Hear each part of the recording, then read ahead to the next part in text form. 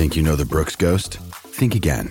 Introducing the all-new, better-than-ever Ghost 16. Now with nitrogen-infused cushioning for lightweight, supreme softness that feels good every step, every street, every single day. So go ahead, take your daily joyride in the all-new nitrogen-infused Ghost 16. It'll turn your everyday miles into everyday endorphins. Let's run there. Head to brooksrunning.com to learn more. When you need mealtime inspiration, it's worth shopping Kroger, where you'll find over 30,000 mouth-watering choices that excite your inner foodie. And no matter what tasty choice you make, you'll enjoy our everyday low prices, plus extra ways to save, like digital coupons worth over $600 each week. You can also save up to $1 off per gallon at the pump with fuel points. More savings and more inspiring flavors make shopping Kroger worth it every time. Kroger, fresh for everyone. Fuel restrictions apply.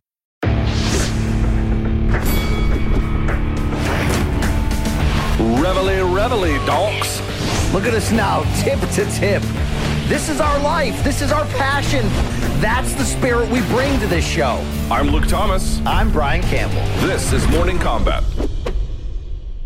Start the show by having a really candid moment. Brian just farted audibly and aggressively. I don't know if you can prove that. Audibly and aggressively. You know? Like one of these, like, whoa, the thing is, Luke, you got to get out the exhaust, to move forward in life. You got to let the shit out and. I did. I just did it in the commode. Yeah. There you go. Hi, everyone. Welcome to Morning Combat. This is a fun show where we talk about very serious topics. My name is Luke Thomas. That is Brian Campbell. We are not in Connecticut. We are not in Washington, D.C. We are in the swamps of Jersey City here in studio for today. We have a lot of stuff to get to today, not just the show itself, but some of the stuff we're recording. So I'm pretty excited, BC. I'm really excited. Did you drive yourself in today? I did. Heavy traffic. Why did you drive yourself? Because I got to leave from here and go to the first Showbox card of the year. Yeah. Shout out to Bethlehem, as you call it, right? Bethlehem, PA. Can't wait. Looking forward to that. But Luke, we are better together in person. There's nothing like the MK Live studio experience because, like the Pride days, anything can happen. Anything can happen. 10-minute first rounds. You just never know. Yeah. People doing drugs. Who cares? We have a lot to get to. Did you see that bottle of whiskey that we had in the green room? I did see it. It's thick as shit, right? It's the thickest. So today we'll get to Francis Ngannou. I know spoke out yesterday in an interview with Ariel Helwani about all of his negotiations with the UFC and what happened and what he asked for, what it all means. We're going to start the show talking about that. Then we're going to get you ready for UFC 283, which of course the pay-per-view is this Saturday. And BC and I were talking about this before the show. If you just look at the main event, does it really, blow your skirt up? No. But the co-main event, first quadrilogy in UFC history, and BC, down the rest of that card, some pretty sick matchups, actually. Some pretty sick storylines. A lot of Brazil. We'll get into that once the card's out. But this is like the ultimate Brazilian fans show, which just happens to be in Brazil, by the way. So a lot going on there. Looking forward to that. I missed the chance of vai morrer. I'm curious to What does that translate to? That's what the Brazilian crowd translates to anyone not Brazilian. It means you're going to die. Oh, so if they put gringo in front of that, I would understand a little bit better. Yeah, vai, you're going to morrer, M-O-R-R-E-R. Is calling pale white people honkies what is that? Is that a Latin American thing? Is it a Mexican thing? Gringos? Yeah, you just call them gringos. So I am told, I don't think this is actually true. I am told that they would call any American a gringo. So Gaff would be a gringo, even though he's black, or something else like that. But it seems quite interchangeable with white, I have to tell you. I don't see it applied more often than that. Yeah. So we'll see. And then we have some matchups to get to, as well as some news and notes. Yeah. And we're, like you said, we're going to shoot a lot of really fun shit right here after this goes down. We got a resume review we got to shoot. That's right. And Chuck Mindenhall's going to be here later as well, too. So that's going to be a lot of fun. What a day. Man. What a time. And I forgot my glasses like a fucking idiot. I'm sure we got stage hands. We got Jake Von Amsterdam standing right there. You think I want him digging in my bag and just finger banging my bag? He's like, do you want the Delta 8s or 9, boss? Which ones? Those are in my tummy. All right. So let's see. What else we have to do here today? Well, thumbs up if you're watching on YouTube. Hit subscribe if you haven't already. I got an interview coming out with Brennan Ward, who's going to be fighting on the opener on the CBS card, February 4th. I don't know if I could call him the king of Connecticut because that throne is taken. But, it is. But he is Connecticut royalty. He is Connecticut royalty. And in fact, he's from Waterbury, Connecticut. And I asked him. Waterford. Waterford? I thought it was Waterbury, Connecticut. No, I grew up next to Waterbury, Connecticut. That's one of the dirtiest cities in this country, okay in terms of every category. I could be right. I certainly defer to you, the expert on this. And I asked him, though, we put Naugatuck to the test, and I was like, how is Naugatuck? And I can't wait to hear this. It's an interesting answer. It's an interesting Turns answer. out it's nubs, huh? Turns out it's some shit. It's going to be good to hear from that. So you can check that out on the YouTube channel as well. Oh, 2/8/23. 2/8/23? Yeah. Biggest date in this show's history. You're going to want to. Oh, that's right. We're going to be in London. Right into We're going to be in London. When the fuck are we announcing these guests, by the way? I think the bookers are still booking. You know what I mean? But we're close. I know that the people who said yes like 2 weeks ago. Yeah, it's a slow process. I don't quite understand. But okay. It's like divorce. It takes years. Yeah, tell me about it as the child of divorced parents. So you can get tickets still. pod-live.com if you're listening on the audio podcast, or you can just put your phone up right there on the screen if you're watching on the video. Get the QR code. Come see us. It's going to be a whole lot of fun. We do have guests to announce, I guess, soon. But I have ideas creatively for that show that just keep, I think, going over the head of our staff. You know. By the way, I meant to tell you. I don't think they appreciate them fully.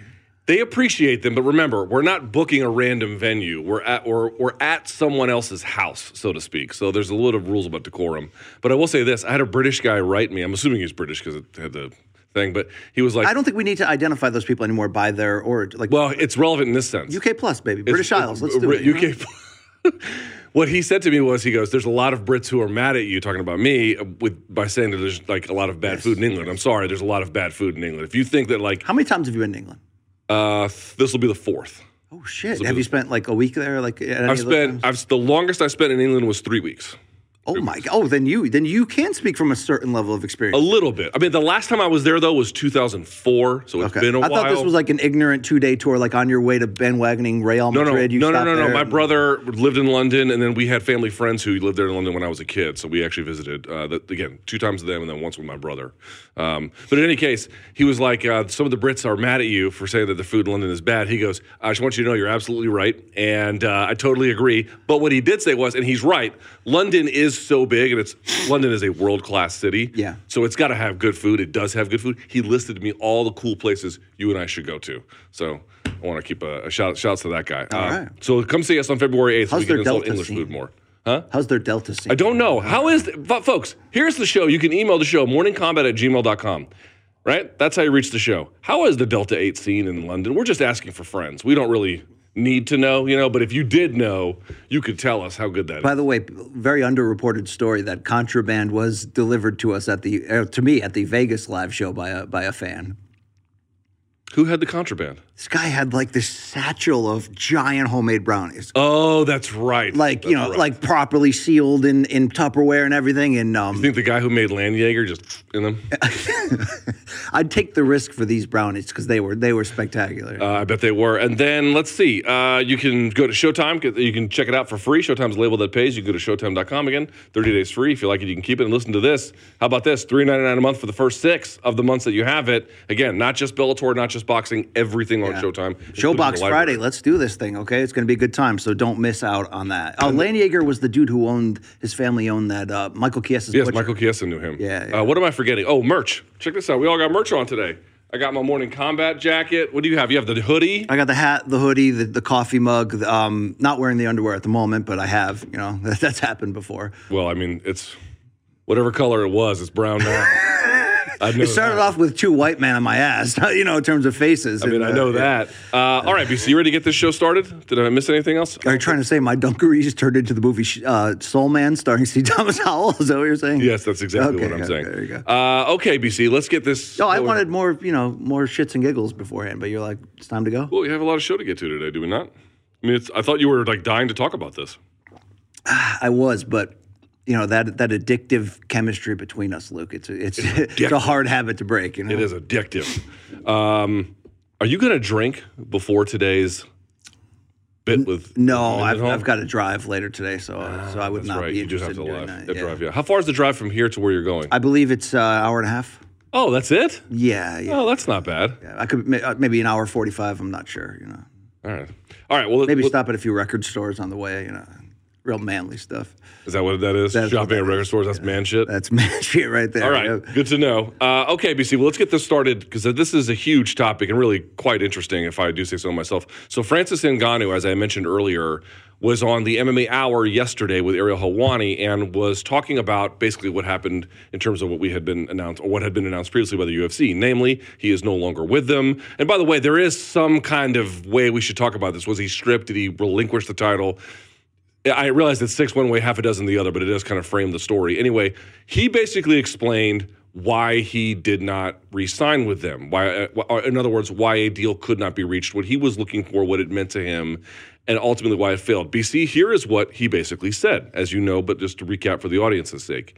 He said that he was given a pretty good offer from a monetary perspective, approximately $8 million a fight, which is on par with. I think it was just for the Jones fight at that level, but the money was really good across the way. I'm going to imagine on top of that would be pay-per-view points. Right. Like it would be $8 million. So you're talking, if it sells well, in excess of $10 million for a fight, potentially more, but somewhere around that. So that's a pretty good offer. You got to say that's not a bad offer. Certainly, that is a very. But he wanted a 3-fight deal, and they were not willing to move. He wanted a 3-fight deal, no extra provisions or hang-ups or clauses, just 3 fights in and out. That way he could be done in a year and get another new contract. But more to the point, what he also wanted was health insurance, not merely for himself, but for the roster. Whew. He wanted someone to be basically a liaison that would be working on behalf of the fighters with the executive UFC team to make sure that their interests were met. And of course, the UFC declined all of this. They were not interested in this at all, and so an agreement could not be reached. BC, there are a lot of reasons why he said what he said, namely that he had a certain set of values, and then living these values were incredibly important to him. He didn't want to be a taker. What do you make of what he gave up? What do you make of how he justified it? How do you assess what he said yesterday? I was already pro-Francis in this specific situation based on all the facts we knew. But I have to say, after watching that interview with Ariel and hearing he's not taking this personal. He's cool, calm, collected, and he believes that he's on a certain path that, there was a cool, he's so... Damn, does he have principle, okay? Like, more than I even thought. So when we were debating after this news first happened on, my live chat on our Monday episode, it was more about, like, did he make the right decision business-wise? And, how possible is it now moving forward that things can happen, certain fights, certain paydays can come that would justify the move he made? What I found out here from Francis's words directly from him is that the money is like the least of this. This is ultimately about respect. And he, without trying to further the divide between him and the company, answered Ariel's questions honestly to reveal multiple times in his journey where beyond just the general feeling of fighters to some degree feeling like cattle under the current UFC business structure, he felt distinctly many times he just wasn't treated like a man. And that, that obviously crosses over to a level of negotiation and all of that.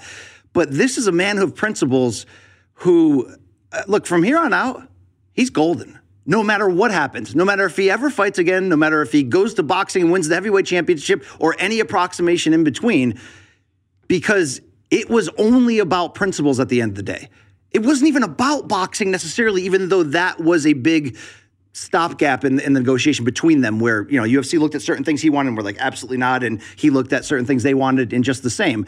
But it wasn't even about, because he said, I was willing to fight a 3-fight contract, which meant Jones, which meant trilogy with Stipe, and which meant probably a rematch with Jones. And he was like, I was willing to do those fights in succession in 1 calendar year and then try boxing. Like, this isn't even about money or boxing or all of that.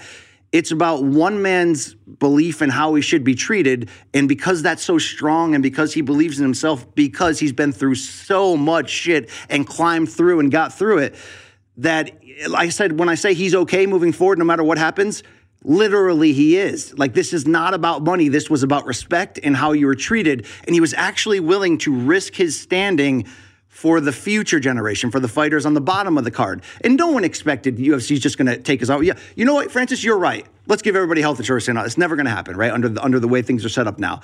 So you could say, okay, well, that shows he didn't really want to fight. Really? That doesn't show that at all. That shows that actually meant something to him enough. Like, nothing's going to change in the overall picture here of fighter treatment unless people with something to risk are willing to stand in the line and risk it. This guy was willing to risk it all.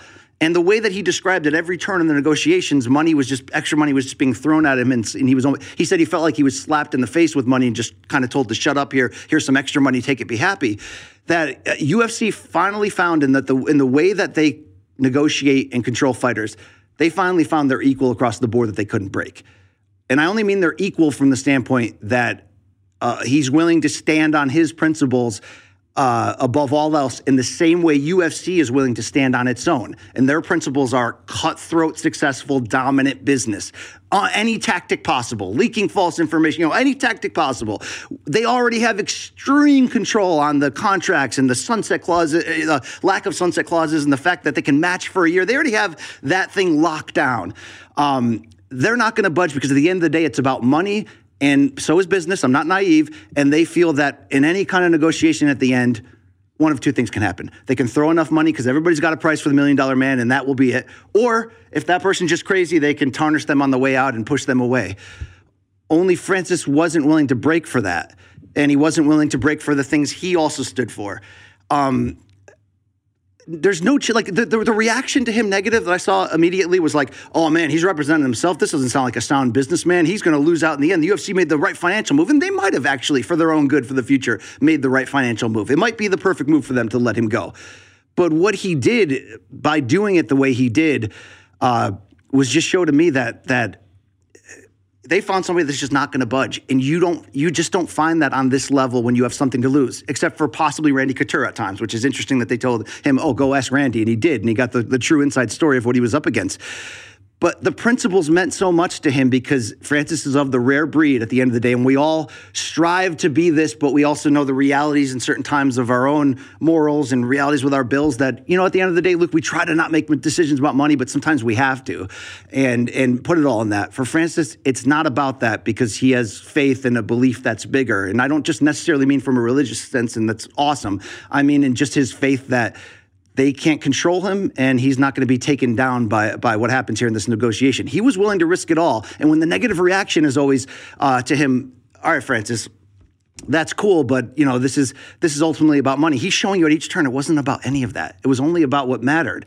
So, Luke, I actually don't care anymore in the long run who wins this transaction, because the negative reaction is always, then do something about it. The fighters are the ones who are at fault. They're the ones signing the contracts. So it's actually taking somebody with something to risk to stand in there and not do it. Mm-hmm. He was the first major one on this level in this climate to be willing to do that because no change is going to happen unless somebody does. He was actually willing to do that. How else could you criticize him here? Unless you are only about money, how else can you criticize him here? This is the beginning of the future. In Major League Baseball, everybody got one-year contracts no matter what, which put complete control on the owners and in terms of like, you're only as good as your last year. That got changed. Free agency changed.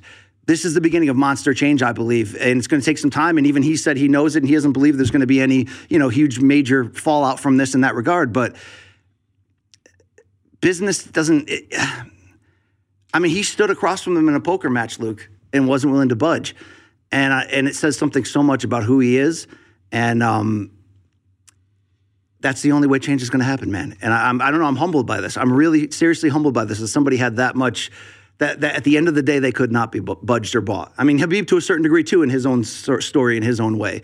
But that's the only way this machine's going to change, is in the way these guys are treated, if somebody has that level of balls. So, you know what? He did already win. And by the way, he already accomplished a shit ton if he never did fight again. Not like anyone thinks he wouldn't fight again. True. But if he just walked away, you know what I mean? He already did win. Because at the end of the day, principle matters, Luke. And you're a man of principles. The things that you believe in, you don't budge on.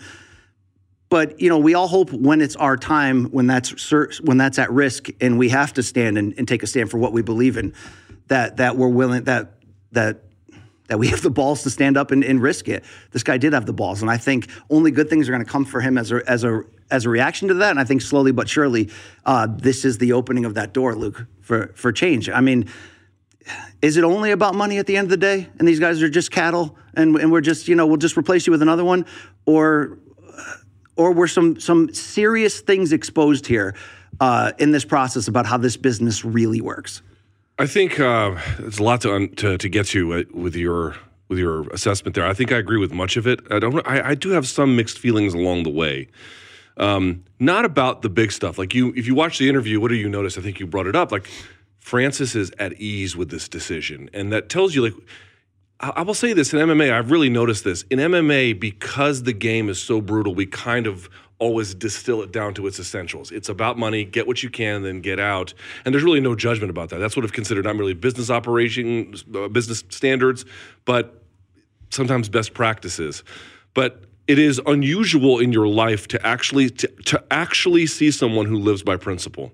You don't actually find many people who do that, rich or poor, because it typically comes with costs, and those costs people don't want to pay. I don't mean just financial costs, although those could be those as well, but ostracism costs, public embarrassment, and if you're a public figure, how you're remembered. You risk all of those things. And so the reason why none of that bothers them is because if your principles and your values actually matter to you and you actually live by them, what virtue is its own reward. Like, what is the reward for being virtuous? That you are virtuous. It's not because it transactionally necessarily leads to other things. And I do want to say to this, BC, and like, you're like, it could be the sort of great things. Could be. Hope it is. Ain't necessarily a guarantee. This could be the start of, if he falls flat on his face, a retraction where people are like, he's the cautionary tale. But he took that risk knowing that. He took that risk knowing it could go my way, where I get the, let's say, Tyson Fury fight, maybe even goes back to the UFC at some point. Who knows? There's a lot of ways it goes where it goes well. But there's a lot of scenarios where it goes poorly for him, and he is risking falling flat on his face in order to live with his principles. I just want to be clear with folks. I hope it's the beginning of good news. It is not necessarily a guarantee. In fact, I would say it's pretty far from it, at least for now. The other part to me, I think in the long run he's going to be just fine. In the long run, I think long term he will be remembered quite fondly for living his values, but that the choice he made turned out to be a lucrative one for his career. I mean, there's a lot. Okay, think about anybody in sports who took a stand with ownership for themselves. How often were they financially rewarded, especially if we're talking like big structural changes that the industry needed? Dude, a lot of them ended up broke. A lot of them ended up remembered as a footnote. A lot of them lost. You fought the law wins typically, right? So I just want to be clear about that. It feels good. And I also want to say this to the audience as well.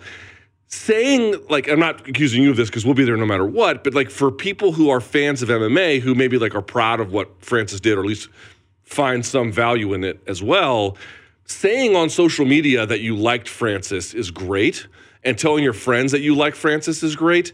If you actually want to support Francis, you have to go and follow what he does and or buy his pay-per-views. And of course, he has the obligation to make that a good sales pitch. He has to do something of value. But I'm really pointing out, saying on social media that you like Francis or you agree with him, that's worth nothing. It's just not worth a damn thing. The only thing that matters is how you vote with your dollars and your attention dollars in the end. And I think the last thing I'd say, though, is this is the part, BC, I wanted to go back and forth with you on a little bit.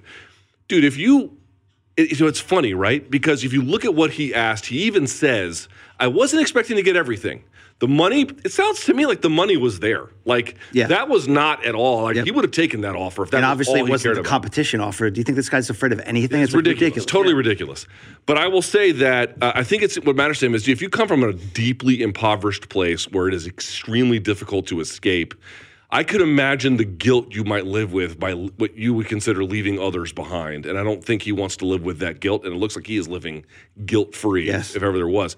But this is the interesting part to me. If you are asking for things what's kind of funny is asking for health insurance. Dude, these guys are not really independent contractors. They're basically employees. They're miscategorized.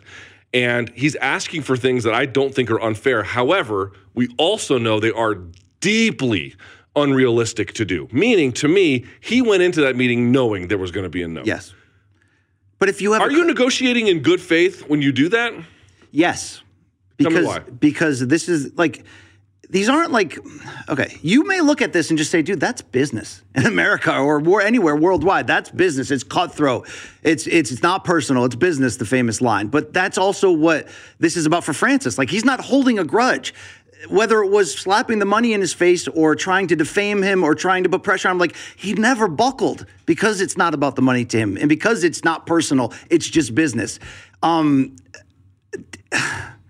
was the spirit of your question specifically? That he went into the negotiations knowing he was asking the impossible. This is a company that we're not alleging certain things are going on. Like, this is illuminating to us to actually see the behind the scenes. Anyone that wants to say, "Oh, Ariel's such a prior," that's the job. You don't get this information if somebody that's in a spot to interview on that platform isn't doing exactly that. But this is a company that is publicly lobbying against its own fighters' right to organize, right? I mean, with the actual legal structure of the law are trying to build in as many obstacles to keep the fighters at bay and lessen their rights.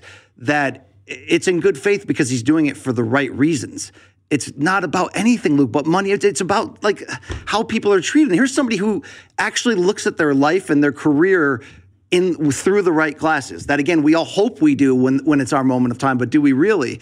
It wasn't about the legacy or the career and the money or any of that. So, yeah, I believe he wants to see change, Luke. And again, the only way change ever happens is if somebody with something to lose is willing to risk that. So, I've seen the negative response. Like I said, bad businessman, or he's just trying to make himself look good. You can't say and it's all a bad business decision if what he actually values is the principle more than the money. In that case, he is actually honoring the things that matter most to him. Not maximizing the dollars in that particular circumstance would not be the high priority. I mean, he had to essentially, on a business standpoint, cut ties with his own agent, right? Because of the heat that was being created in a lot of different ways. And I know Francis went on Ariel's show and said this wasn't a CAA versus Endeavor thing in the end. That had nothing to do with it. But there was a lot of heat. Those text messages, there was a lot of heat that was building up around. And yet Francis said, okay, I'll just do it myself. And Luke, not comparing Francis's business life and walk to yours, but if you're not the number one advocate for yourself, then nobody else will be. No one's going to do that. So all these people DM me and be like, BC, you are looking at this through the rosiest, romanticized glasses. Like, at the end of the day, this is about business, and Francis doesn't have the acumen. And look what he just did. He's representing himself. He doesn't know what the hell he's doing. No, he knows exactly what he's doing, because nobody is going to fight for exactly what, not just you want, but what you need in a principle sense, better than you can. And damn, dude, it's not for everybody. No, not every person could do this, but I don't know why it rings so true to me. I mean, maybe because in our own business, Luke, I don't have an agent. You don't have an agent. I had one. He dropped me. Right, and I've had horrible experiences with one too. And this isn't necessarily against that, but it's the whole idea that at the end of the day, like, here's a real one. And it's funny because Francis called Mick Maynard a real one and said, despite all the negotiations, like, that's a real guy. And he didn't have the same about Hunter Campbell and Dana, which I think we can all understand based on their roles in the relationship. But like, no, Francis is a real one.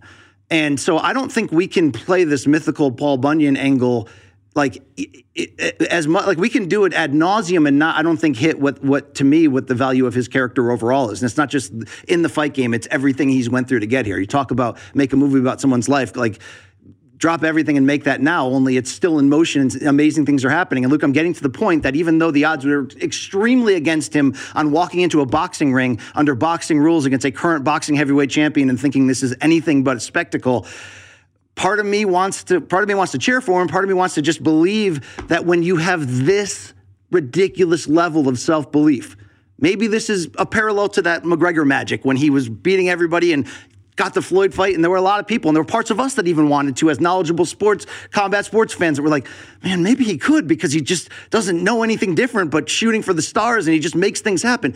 Dude, I want to just believe that this is actually even possible for Francis to do that, because I'm not sure I've seen in sports something so real of the human makeup of who somebody is, what really matters to them, the journey they took to get there, how they've bounced back from adversity, and how they are so steadfast on their own goals and beliefs. And it wouldn't be, there's been athletes who had goals and beliefs that didn't seem to make realistic sense in the end. Tim Tebow wanted to be a starting NFL quarterback for a whole career, and all the things were being pushed against him, right? You'd have the miracle season. You get my point. Yeah, I don't think Tim Tebow's a victim. I want to be but you get my point, where there's certain people, Evander Holyfield, when he was in his late 40s, was still like, no, I'm here to become the undisputed champion. God told me I would, like when we're like, when somebody like Francis now says, I'll probably this summer, I'm looking to do this absolutely ridiculous idea of calling up Anthony Joshua or Fury or Wilder or whatever and going across from him.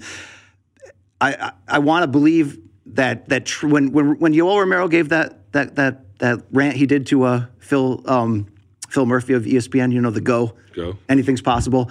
Dude, like, I don't know about you, but I watched that probably about 4,000 times in a row after it happened. And I'm like, that's some of the realest stuff in this cowboy carnival combat sports world that we live in. And a lot of it we love, that griminess and the trash talk and all that bullshit and the pro wrestling side that comes with it. That's the realest thing I've actually ever heard in my life. Francis is the living embodiment of that. So, like, I'm not even counting him out in this crossover to boxing in some weird way. And, like, look, the odds, the structure, the system are so tilted against the fighters in such ridiculous ways that I'm getting to the point where I really don't understand how you can be a hardcore fan of this sport and also equally not care. It's one thing to say, I don't want to watch your show anymore because all you guys talk about is business and debate who's right or wrong. I don't care about the business. I care about the fights. I get that. But if you have a soul and you watch UFC on the reg, there's a huge imbalance. And you know how the sausage is being made, and some of it we're just finally getting the pieces and we're matching them together. That's why I always shout out the John Nashes and the other guy from MMAI and anybody who's just sort of helping us Kareem Zidane piece it all together to understand. It's even more fucked up, this system, than I thought it was. Yeah, I mean, they have even more control than I ever imagined they do. People think it's a dunk when they go, well, he left UFC, yeah, real smart guy, who are you going to fight out there? Right. The fact that he might not have a lot of great opponents inside MMA and has to go to boxing tells you how much the industry is controlled by a dominant single player. That it tells you the industry is fucked in that way, because the number one heavyweight on the planet in MMA might have a hard time finding opponents that people care about, because the vast majority of them in that weight class and every other one are locked up by a single promoter. But let me make just one point, BC, that I just want to be clear about something. And I've been in MMA for a long time. And this is one thing that I've not always gotten right in my much smaller, more diminutive role relative to Francis Ngannou. It's infinitesimally smaller, but if you play a role in the sport, I think you should think about this. Fighter pay sometimes becomes what people think is a conversation about dollars. And the vast majority of the time, it is. There are a lot of people who feel like, a lot of fighters who are underpaid and just want more money to get through the next camp or to reach a certain goal and then get out of the sport when they've got enough money, right? I just want to use fighting to get rich or to set my family up, buy some property, go on to my next chapter of my life. And I think that's all great. I think people associate fighter pay with dollars, but at the heart of fighter pay is actually about treatment and how we consider the plight of fighters more broadly, and whether or not we care about them, and whether or not we care about their interests and who's looking out for them. And by the way, often, they are their own worst advocate. I saw Charles Jourdain speaking out against changes to fighter pay, which to me is incomprehensible. But this is the key for Francis, BC. This is the key. There are a lot of people who don't mind getting into the sport, taking from it, and leaving. And that's true of managers, fighters, promoters, media, brands who are sponsors, you name it. Francis, like all of us, has partly been a taker, right? He has been paid and he's rendered some services, but it looks to me like what he actually wants to do is to make MMA better. And he actually wants to sacrifice some of his long-term interests, including maybe even his short-term interests, in order to make MMA better. Now, I am skeptical this will work, quite candidly, but that is at the heart of what he is doing. That is what he is sacrificing on the altar of future greatness. There's just not many people. I've been around for almost 15, actually a little more than 15 years at this point covering the sport. There are not many people, especially ones who are in lofty positions where they can get paid, who are willing to sacrifice some of that in the hopes of making the sport actually more equitable and actually more fair, because they actually think not merely about themselves, but about how the broader system should work. That is rare. That is commendable. It is extremely risky, but it is real. And I think that is how we should examine the lens of this situation. And it's wild. And again, I really, the reactions to major UFC news never, like it never stops surprising me and I know you could say, well, it's just the 1% on Twitter who are, no, but I know it's not a real sample. I don't know. To some degree though, just the whole idea again of Francis lost his leverage and then went all in and overplayed his hand, and now he's got to walk away and try to find opponents. Like that's actually the way this is being framed. So that makes me question, are there real principles out there anymore? One, but two, is everyone at the end of the day about money? Is that always the last remaining defining thing? And no one's trying to say that Francis has no chance to make. I mean, he can go make more money potentially in one night than he ever did in a boxing match. But I was naive, knowing already the control that UFC had over its fighters. I still find myself almost on a weekly basis more and more naive to how much of an uphill battle it actually is to have just representation that you can actually trust and count on are going to bat for you. That's why when people are criticizing Francis for representing himself, I'm like, maybe here's the first time somebody actually can do it and is educated enough and has the belief and passion enough to pull this off. And maybe this is more of the beginning of the true change that's going to come from this. Maybe not a union tomorrow or a pay raise. Maybe more people watching that and going, oh crap, I got to level up. I've got to not just take control of my own destiny, but I can't just trust that this manager that has great success and a huge roster is willing to go to bat for me on that level and risk it all to make change. And it's got to start somewhere, Luke. So I like all the fears you have of how it could go wrong and why it could be he can actually become the like. Hold on, if you're Francis, the way you live your life, seriously, the way you live your life, would you have done that? Because I got to tell you, the way I live my life, I do have certain principles, but like fixing MMA. I mean, most days I think MMA is beyond repair. I probably would have just taken the money, to be candid with you. What about you? It's hard to say. It's hard to say. I mean, like, he's not in a position where he needs the money. So that also changes this equation more. It does give him some flexibility. I mean, he has many options away from the UFC, whether it's a short window or not. He has many options to make immediate money, but and probably in any other business ventures that he has. But I mean, I hope I would, Luke. I really hope I would. I really felt like this made me re-examine, though, to be fair, my own standing on certain things, because there would have been great reason, like you said, to just take the $8 million, whether on paper that was the highest a UFC heavyweight ever made or not. And I'm not saying that that's something that should be rejected. You know, it's more about the overall principle and the treatment. And so, like, I spin it back to you on this, because how naive am I here, Luke? Because I do always want to be. What I love about our show is we're willing to be as honest as we can, right? In each topic in the current setup. But I think with that, though, is we have to be willing to give the other side its side. And a lot of times, Luke, lately on the big stuff, you and I just happen to be aligning on the same side for the most part. But I do want to tell that other side. What am I being too romantic about? I mean, is this really just business, Luke, on the highest level, and we're just finally getting exposed to it? Or does it have to be that way? I don't think it's like that in the NBA, dude. Yeah, it's just kind of weird that there's a sense within the MMA media, it seems like that, or at least the fan perception of the MMA media is that the media has it out for the UFC and has it out for Dana White, and will criticize them at every turn, which is to some extent not entirely untrue, but that it is at this point irrational and has gone to an extent where the defense of it is, or the pursuit of it is no longer defensible. I think that they are negative. We are negative. I mean, I do it too. Like I think on some of that, actually, you can't dismiss that point completely at all. I think there's something to be said for that. On the other hand, guys, there's a lot of stuff that people tell us off the record that unfortunately is hard to corroborate, and it's hard to share news with you, and that makes it very difficult to accept this argument. But here's why MMA media might be more negative than the fans in terms of how the industry is constructed. It's because we see the machine up close in ways that, by virtue of the position. And I just have to tell you that, the fighters, and again, they are often their worst advocate in ways that makes it extremely frustrating. But there is an imbalance in this industry, and it has massive consequences. It has massive effects, and it is hard to sit by and be super, just cheerful all the time. Let's talk fights, which, by the way, we're about to, because that is part of the job as well. But it's hard to be relentlessly positive in ways that I think the fans would more agree with.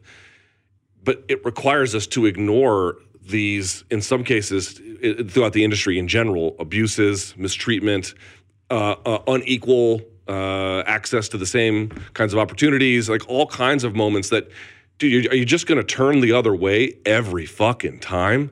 Every time. That's why we get back to the Dana White situation where he hits his wife, and I know we've been over this a million times, but for the media who didn't speak out, it's like, dude, if you're not going to speak out then, when are you going to speak out? And there's just too much of it. The UFC had a billionaire brother backing to get going in a regulatory environment that was wide open. There were virtually no rules about it. Quite literally, there were no fucking rules about it. And they created a very compelling, dynamic product. There's simply no argument about it.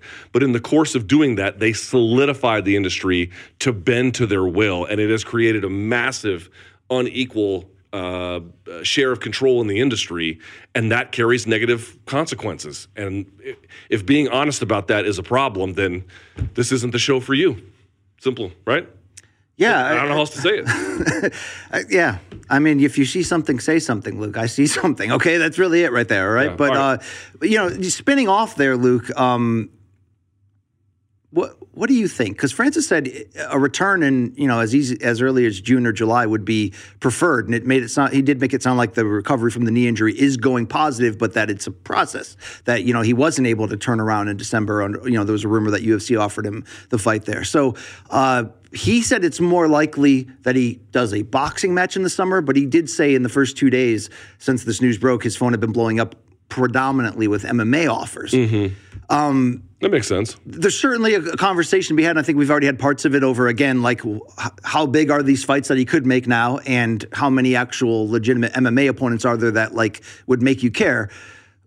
What's most likely for him this year? Because he will be judged fairly or unfairly. He's going to box first. Fairly or unfairly, his decision, the stance he made, will be judged in a lot of ways by the immediate success or lack of that he has this year. Yeah, I mean, I don't know who he's going to box and what time. I don't know. In fact, he may end up doing MMA, but here's my guess. My guess is his first order of business, just based on where the money is and the opportunity. In fact, I've been speaking with some folks close to Nate Diaz. I think he's going to be in the exact same trajectory. I think both Nate Diaz and Francis Ngannou are going to try some version, whether it's Nate and Jake Paul. We'll talk about Jake Paul later in the show because he has a fight. Could be that. Could be Floyd and Ryzen, some kind of matchup the there. The market is open right now. Right, in that sense. Or, Francis might do something in a similar, who the hell knows kinds of way. So I think they're both going to scratch that itch. And then it will be a return to MMA. But at that point, it's just too hard to tell exactly what will be the case. So, dude, wherever he wants to go. He's the number one heavyweight in the world, at least for right now. No, but do you feel like, I don't know, maybe I am drunk on the romance of it, Luke, but I feel like this is just the beginning for him in the real things he's going to do and accomplish in his life and how he's truly going to inspire people. And tied into that, his dream was always to fight in Africa, and he did mention to Ariel that it's not something you can just do on a whim and just announce. Yeah, that is legitimately difficult. There is, within combat sports, a nostalgic Rumble in the Jungle, Zaire feel. Yeah. Francis should be a part of that fight, whatever it is. But could you imagine if a Fury fight eventually does get made, if that's the direction they go? What would that do? Insane. What would that do to change, what if it was Francis? Yeah, you're talking, this is very pie in the sky, but and by the way, Rumble in the Jungle was made because Mobutu Sese Seko gave Don King money that he couldn't raise elsewhere to make the fight happen. Oh, yeah. Let's make no mistake. Boxing's dirty and shit and always has been. It's just that there's no organization. Yeah, so that was a very unique set of circumstances, and he was looking for that fight to sports wash for Zaire and his government. So, let's be clear about that. But, let's just say, and Cameroon is a deeply poor place, but some kind of place in Africa that would be, representative or feel like he was doing something to give back to whatever causes matter for him. Dude, that would be historic. It'd be truly historic, right? That would be maybe like Ali Inaki, which Josh Grosz wrote a great book on, is almost a little bit forgotten because the fight itself kind of sucked, But what if you had an Ali Inaki that delivered? Right? What if you had an Ali Inaki that was actually big and memorable and fun and cool and historic for the place that it was fought in and everything else? Again, you're talking very much of all the ways this could go, one of the better permutations. But if something like that were to happen, that would be historic beyond words. Because I think win or lose, a lot of money or little money, Francis is going to be fine, and this is really what matters to him. So I think an event like that, I would assume, would matter more to him on the impact of it. But as a fan of combat sports and Francis, would you rather see, let's just say the Fury in Africa, Rumble in the Jungle 2 thing did happen, would you rather see a modified rules, maybe with 4-ounce MMA gloves, to make it a more interesting fight? Or would you rather see, Francis get the chance at the legitimate heavyweight championship of the world in boxing, considering this mythical thing of doing it in Africa, consider it Cameroon, wherever you want to do it. I think the coolest thing, if it was ever possible, and it's probably not, but if it was ever possible, would be a 2-fight deal. One in pure boxing, one kind of like what one does with 4-ounce Muay Thai, where you could have boxing plus dirty boxing, and fence wrestling or something like that, right? No takedowns or whatever, but that kind of a thing. So no kicking. You can't do kicking, right? Yeah, no kicking, no wrestling. Again, you could do dirty boxing and underhook someone along. So BKFC rules in a sense. Something like that, custom rules in some kind of way. I think that would be tremendous. Because again, I'm pie in the sky here. Very pie in the sky. Very. But he's going to end up fighting like some fucko on But wouldn't PFL. that make you actually look? It's a gimmick to have him come in as the reigning and defending best heavyweight in MMA to try to challenge the best heavyweight in boxing. It's a gimmick if that's a real fight for the title on the line. But hey, something like this has been done before to a certain degree. But would you be okay with that gimmick if it was in Cameroon, dude? Billed as like Rumble in the Jungle 2. Wouldn't that make that gimmick like just? Isn't that the best way to do that? Best way to do that. In his home country? But Cameroon, I don't know if they have the facilities or if that's the right place for it. Okay, just Africa. For the gate, I think alone. Yes, that would be tremendous. It would be tremendous. It would be truly like you'd be willing, even if you were like the most ardent boxing traditionalist ever, you'd be like, that's a cool story. Let's do that for the real heavyweight championship. Yeah. It'd be questions about where you put it and everything else. But yeah, I mean, this, again, virtue is its own reward. And Francis made that choice to be virtuous in accordance with his values. But whether or not that leads to financial success, they are, to me, disconnected. So we'll see. All right, BC, with that in mind, let's put that behind us. Want to make sure our listeners know. Holy Hammer, people, we see you, we hear you. This month we're working on it with our favorite show sponsor, MoneyLion, the only money app you'll ever need on a brand new segment. They love combat sports as much as we do, right? So we decided to collaborate and create what you guys know as the MoneyLion Hammer of the Month. Of course, the Hammer of the Month can be a boxer or MMA fighter on the rise that's not getting the recognition they deserve. We plan to highlight our nominees on the show and pick one winner, of course, at the end of every month. When you are watching the fights over the weekend, we got the pay-per-view coming up this weekend. Let us know which fighters deserve this sweet award. Just hop onto your go-to social platform and tell us who you think should be nominated by tagging @MoneyLion on Twitter or @MoneyLion Inc. on Instagram. Use that hashtag Hammer of the Month. For more information, go to moneylion.com/morningcombat. Aaron Blanchfield's got one of these. Yep. And Ilya Taporia, we got to give him one. Ilya, we're in the process of getting that to him. So we know a couple weeks back we saw Royman Villa on the Showtime pay-per-view undercard had a big moment, but we saw, I think, more than a few over this past weekend, Luke, with one championship with the UFC's first card of the new year. I mean, are we talking about Umar Nurmagomedov right now when we're talking about Holy Hammer? Yes. He beat the fucking shit out of Raoni Barcelos. Yes. Are we talking about Roman Kopylov? Yes, we sure are. That jab and liver kick was... How about that dude in the kickboxing one main event? That was pretty vicious, right? Chingiz Alazov? Dude, that was nuts. Fuck yeah, he's on that one. Dude, there's some great ones you could pick from, yeah. How about you in the Komodo earlier? Oh, yeah, dude, that was Fedor Nogueira one ground and pound right You dropped one of these, I'm sure. BC, I don't want to say who it was, but a friend of mine in the industry, I'll say, a Hispanic person, wrote to me to give me a clarification on the word gringo. Now, I have to say, if he's still watching this, I want you to know I only halfway believe you by virtue of the way I've seen it used. Why can't we just say the name, Danny Segura? No, it's not Danny. No, it's literally not Danny. It's 100% not Danny. Okay. Although Danny would probably agree.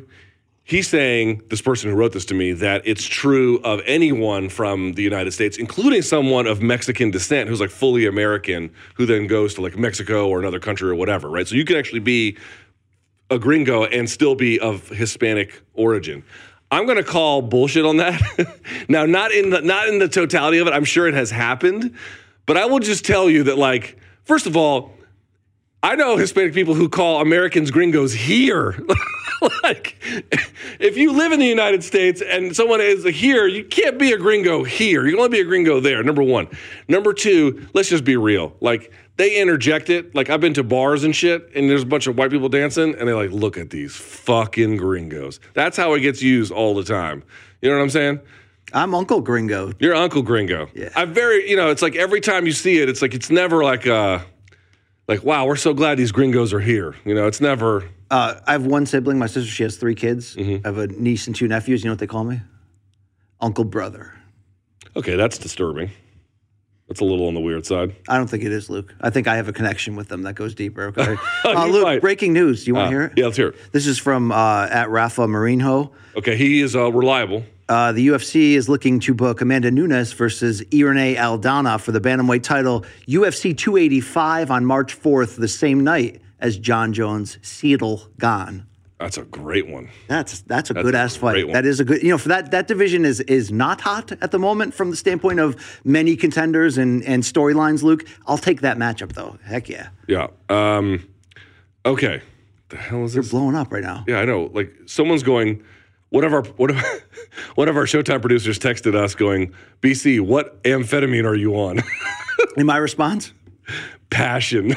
I don't mean passion fruit flavored, Luke. There's no vaping here. This is just, Are you proud of me? I haven't vaped? I am very proud of you. Seriously. I am. Like, I want one bad, right? But I'm fighting it. So, yeah. all right. Do you crave the watermelon taste, or do you crave being high? The actual taste of smoking. Like the actual process. You're like, yeah. Yeah, the actual.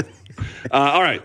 Let's go to it. UFC 283, BC. As we mentioned before, this is a great card. We're going to have Anik, Felder, and Cormier on the call. I actually think that's a great booth, personally. Dude, is that the best booth right now? It's up there. I mean, it's up there. Paul's in the conversation, but are you more of a Dom Cruz fan? Are you more of? I will say it this way. I used to be more Dom Cruz. I'm not as much anymore. I think Felder has taken his slot from me.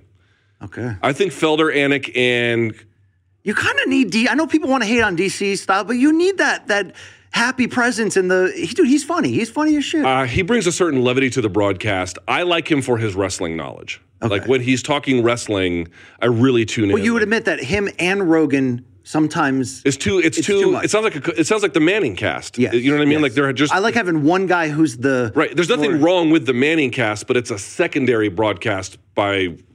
Yeah. You know what I mean? Like it's not you don't hear that as your primary one. I'd like to see Chiesa more in that role, but that's just me editorializing. I like Chiesa in that role as well. This will take place at the JUNESE Arena, and of course will be on pay-per-view. BC, in your main event, Glover Teixeira will be fighting Jamal Hill for the vacant UFC light heavyweight title. It is vacant because Magomed Ankalaev and Jan Blachowicz could not claim it in a bizarre kind of shitty fight that had questionable but whatever scoring.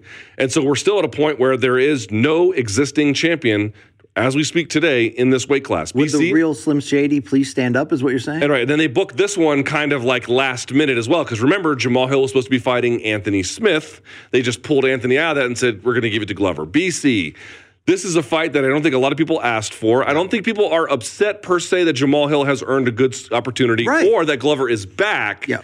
But it's definitely A, the fight no one asked for, and B, I don't think the winner of this can rightfully claim to be the top light heavyweight. No, and it's tough right now because this division's a mess, and I think this title picture and the decision making also got a little bit messy. Although I do understand the hands being tied here with that draw and with Prochazka being out now for a full year. But it's like on paper, is this a good fight? Oh, dude, this fight rules. I mean, this fight might be just action oriented, back and forth. A poor man's version, if you will, of the fireworks that Glover and Yuri gave us for the title last time. But, the storyline potential is huge on a feel-good level, certainly with 43-year-old Glover now fighting in his home country for the first time since 2014 with a legitimate chance here to become a two-time champion and raise it up. Now, Luke, if we were going to predict further doom for the UFC from a bad karma standpoint, we would probably say, well, there's two scenarios that might not be great here where a champion could be crowned, but it could make it worse.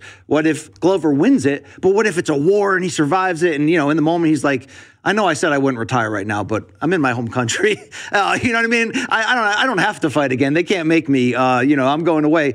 Or what if the fight is just not good and Jamal Hill wins it? And even though Jamal Hill is on a run of 3 straight knockouts against legitimate opponents to get him into this larger conversation, did he actually earn this title shot? And would that make you feel confident like, oh yeah, the best light heavyweight in the division definitely just won it? No, it wouldn't. Wouldn't be Jamal Hill's fault though. But I think there are ways that this bad feeling can continue, even though this is a sneaky good matchup on paper. But I mean, outside of like Nico Montano fighting for the title that time, I don't know if I can recall a title fight like this where, like the matchup, expect to be entertained, but feel so ambivalent about, misguided, I don't know the right adjective, about the title stakes and whether this, you know what I mean? Like whether the title really means, kind of like when we walked into Bisping Hendo 2, you're like, great fight, storyline, but this shouldn't be happening right now. Yeah, especially not at 4 a.m. in London, which it took place. And then it was a wild fight, though. Let's crazy. give Dan Hendo credit, right? Yeah. So I would say that, look, I don't think the winner of this can rightfully claim to be better than Vadim Nemkov.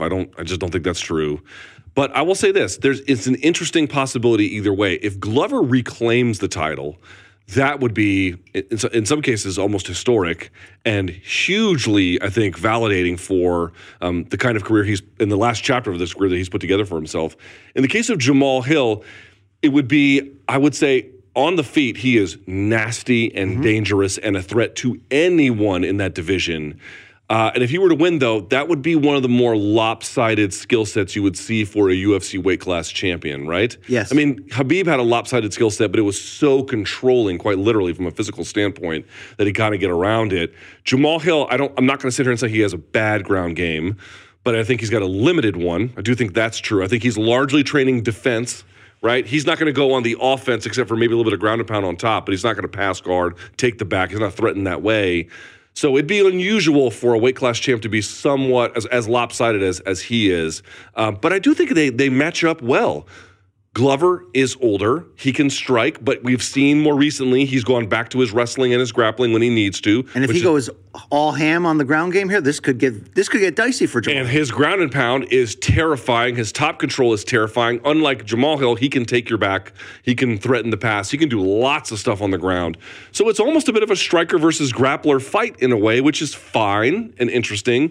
Do you think the UFC has a preference here on this? I was going to ask you that, and I think the preference would be Teixeira. It'd be a great moment to do this in front of his home fans for sure. He's on this run of making spectacularly fun action fights, but also having the ability to still be credible in a couple of different categories, to be in spots to win, not just in the upset to win the title. But this is basically a pick 'em betting wise, right? This fight. The odds as they were put in the rundown. Not quite. But Jamal Hill's slight favorite, okay. minus 130 to so Teixeira. I think, because look, let's be fair though. Either way, there's a potential here that this is a transitional champion. In my opinion, I think Ankalaev gets the winner. Do you disagree with me? Ankalaev gets the winner. Probably, yes. And he'd be favored. And look, he also has to make some tweaks and changes. But yeah, I think it's that. But Luke, do you remember that feeling when Michael Bisping upset Luke Rockhold? Yes. That feeling where you felt great because we love Bisping and his story, and he finally got the validation, the Hall of Fame stamp in that moment, and also taking the fight on short notice against the guy who had dominated him. There's a lot to like there, right? But didn't you have that feeling like, great story, but the best middleweight in the world is not the champion at the moment? Do you think we have that feeling no matter who wins this fight on Saturday? And it's not a horrible feeling. It happens at times, but... It's a good question. Am I being wrong? Am I being too wrong about the Bisping thing? Like, I had felt like, hey, great fight against Anderson, but I thought the judges got it wrong. And then he upsets Rockhold, and you're like, man, great story, but like... I thought that he beat Rockhold fair and square. Yeah, well, not suggesting that. Yeah. No, he found his weakness and exploited it. The thing is, Bisping had really just the right performances at just the right time, and it ended up being a bit of a feel-good story. Folks forget there were long stretches of Bisping's career where he was a villain. Right. So that's different than this situation. But we always believed he could win a title, so it wasn't like oh, that was shit, this guy's champion. That was the North Star. It was just sort of like, oh, this guy's champion right now. That was more of what it was. Yes. So in any case, it's a little bit different than I think the way you're setting it up. But I just feel like what folks should expect is whoever the winner of this is has a claim to being top 3, top 2 maybe, depending if it's Glover, I think, a little more well-rounded. And then it's on to the next to see if there's a more dominant figure. I had thought, I guess incorrectly at this point, that Ankalaev was the inevitable one, and he is not. He may end up being, but not in the way that I thought he was going to be. Right. So that turned out to be not quite as true as I had hoped. But he may get a kick in the pants. He might. Again, but I had thought he was just going to. Like when John Jones took the title, I was like, dude, it's going to be a fucking while before someone takes it from him. 23 too? When he yeah. It was crazy. So, I think he was even younger than 23. But anyway, it's a fine fight, but there's nothing spectacular about it. That being said, but hold on, just to close on this, because we were being critical there of the way it played out, and I think it's fair. I think in this case, it's fair to criticize the way that they're sort of just robbing from Peter to pay Paul. Okay, you guys fight for the title now. The counter argument of what could they have done? What would be a better option given? I mean, it's a rare situation, right? So yeah, but even that question's the wrong question. Remember, what does the UFC value above everything else? The trains leaving the station on time. They want to book dates in cities that have been planned out ahead of time. They know exactly which titles they need to be in rotation. They know exactly which shows they want to have. And it's about making sure that all of those shows, whether it's a pay-per-view, whether it's at the Apex, whether it's on the road, whether it's a fight night, whether it's on ABC, whatever it is, that it has all of its needs met. And so when they book a date and something happens or they can't quite get what they want, they will do what you call robbing Peter to pay Paul. At that point, that's the most rational decision you could make if you're operating in the UFC. But once those things happen, you're just accommodating a date. Yeah. It no longer becomes about making sure you have the best product. So, but you can also say, did Jan and Ankalaev deserve a chance at a rematch for the vacant title? I thought really, so, but right? Then here's the thing: if the fight had been exciting, they might have done one.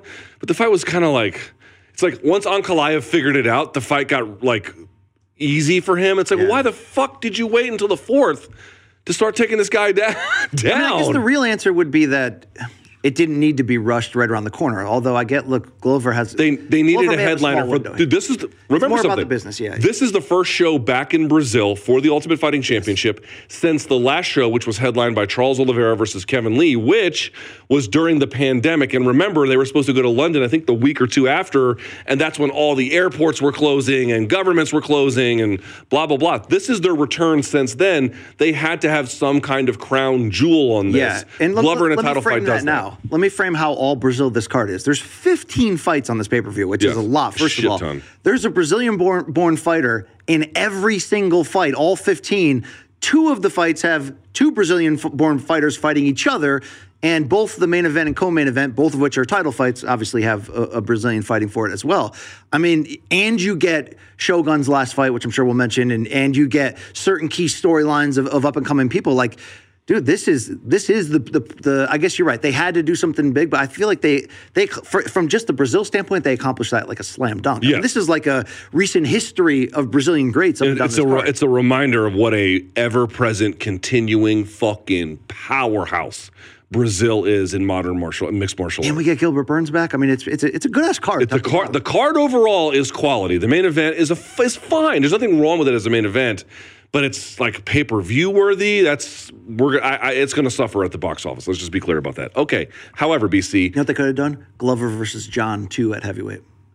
Glover versus John 2 at heavyweight. Would he want to fight? Yeah, you're not going to bring John back. Come on, that's not a bad idea. Come on. I was at Glover John 1. John it's whooped different him. now. It's heavyweight. It's a different Glover. Come on. You know, because in reality. I wouldn't hate seeing it. But if you're the UFC, it's like we're going to bring John Jones back on pay-per-view and we're going to put it in Brazil. You're not going to sell nearly as many pay-per-view buys that way. All right.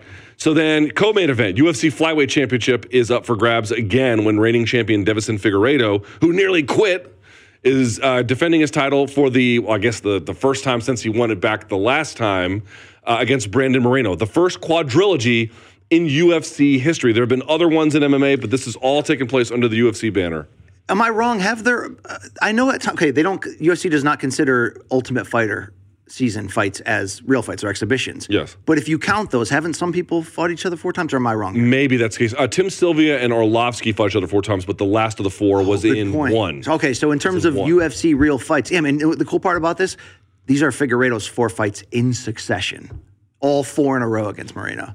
Back to back to back to back? Yeah, I believe so. I can't be wrong on this. I think you might be right about that. Whereas Moreno has the Kai Kara-France fight as his last fight to get the interim title. Now, I mean, what's cool about... Yeah, you're right. Brandon Moreno draw, Brandon Moreno loss, Brandon Moreno victory. Crazy. So what's cool about it for Moreno is we didn't necessarily need to have him fight Kai Kara-France for the interim title. It was more, again, about a business decision by the UFC to have another title. And he was losing it until he wasn't. But him having earned that also kind of makes this fight even cooler because it is a unification, even though that part of it is kind of unnecessary. And it's the 4th time. And the champion Figueiredo, who had like the most unlikely victory in this series of anybody, by the way that he won the 3rd fight after being 34, being a guy who we have no guarantee can make weight each time he tries out on the championship level.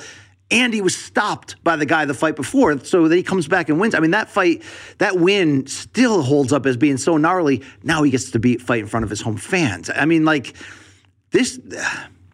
Are we putting too much pressure on them to ask for another classic? No. I don't think they know any other way, right? I actually rewatched the 2nd and the 3rd one. The 2nd one to me was a classic. 3rd one to me was very good. Okay, I was going to ask you. You think because the 2nd one was the most one-sided of it. Classic in the sense that it was really fun. Yeah, it was really fun. The 3rd one was great. Like let's be clear. All 3 fights are great. One or two of them are maybe classics. The third one to me is not a classic, but a very, very, again, I want to be super clear. It's a great fight. Yeah. That classic is a very high bar. It had some tactical elements to it rather than just the reason to me why the third fight was not one is because of the adjustments that Figueiredo had made. He basically decided to dial it back a little bit. He was going to wait for the blitzing of Moreno to counter it, to tie him up, to constantly disrupt his rhythm. He was going to keep it at range. The leg kicks were huge. His overhand right landed constantly. Although I will say Moreno was able to land the left hook pretty consistently as well. They kind of rocked each other. But it was the decision by Figueiredo to slow the fight down, keep it at range, land the leg kicks, constantly move, reset, just making a guy like Moreno either blitz or just get caught looking and force consistent resets. And it was brilliant. And remember, of course, who was in Figueiredo's corner? It was Henry Cejudo, who had come up with this very, very good game plan. Super smart. Like, don't get into these scrambles with this guy. Don't waste energy. He's open for this and he's open for that. Stick to that and just apply it for 5 rounds. John Jones is co-captain. That's right. And he did it. It was very good. However, BC, the one thing I took away from that fight is, one, Figueiredo just doesn't defend the left hook ever, number one. And number two, you remember Figueiredo. Yeah, you remember Figueiredo landing the right hand on Moreno and knocking him off of his feet a couple of times. In fact, stealing the third round doing that. But it was also Moreno's power on Figueiredo that had him on chicken legs very often. Here's what I'm going to say to you, BC. True or false? In order for Brandon Moreno to win this fight, based on what we saw in the third, he has to corner Figueiredo, fight him inside boxing range, and use his faster hands, crisper combinations, and very good power to put this guy on his rear end. He also has to make the right counter chess move here in reaction to what Figueiredo did last fight. And that key, the way you said it, kind of became more of the counter puncher, make him come to you. We still need aggressive Moreno. We still need a guy who goes for finishes and makes a fight happen.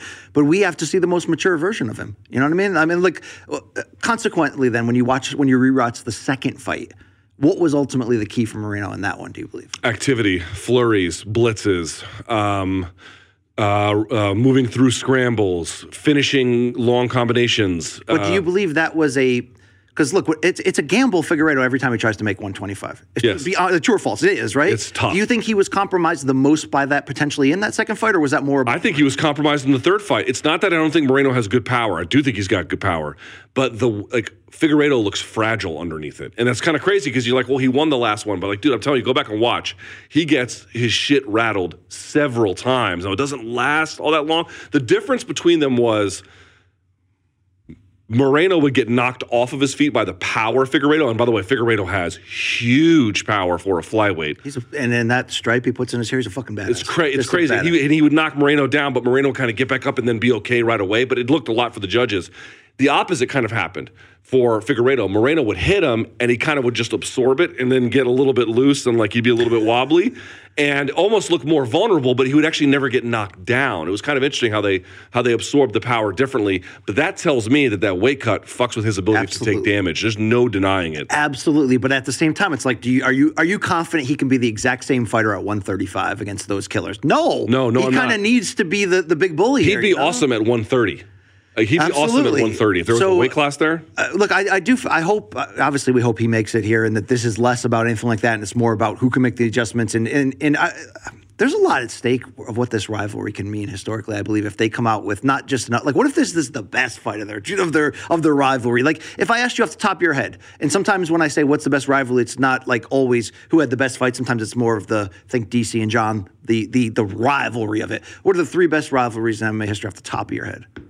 Independent of weight class? Yeah. Jones, DC, let me think. So that's one. You could argue Josh Thompson, Gilbert Melendez.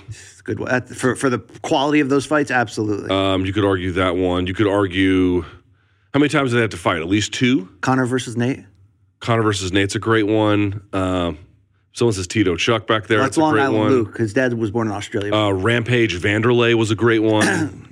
I could go back. Amanda versus Valentino. No. Shoot to Box versus Brazilian Top Team had a shitload of them. Eventually it'll be Rose versus Let me get some. Hold on. I do that operation for a reason.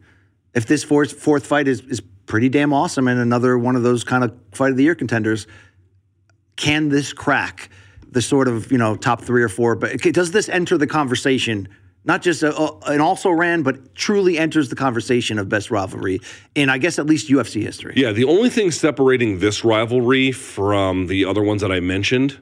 These are all title fights, by the way. These are title fights, but the amount of care that people have about the lightweight or the light heavyweight or welterweight title is just significant. Hardcore MMA fans can stunt online that they think flyweights are greatest things since sliced bread. The vast majority of MMA fans disagree with you, just to be very clear about that. And that lowers the amount of stakes for how much people consider it. Yes. John and DC, those were not as good fights to me as these three have been. And even though that was just two anyway versus the three. So as fights, they're tremendous. And I think with this fourth, it will take on a very important historical significance.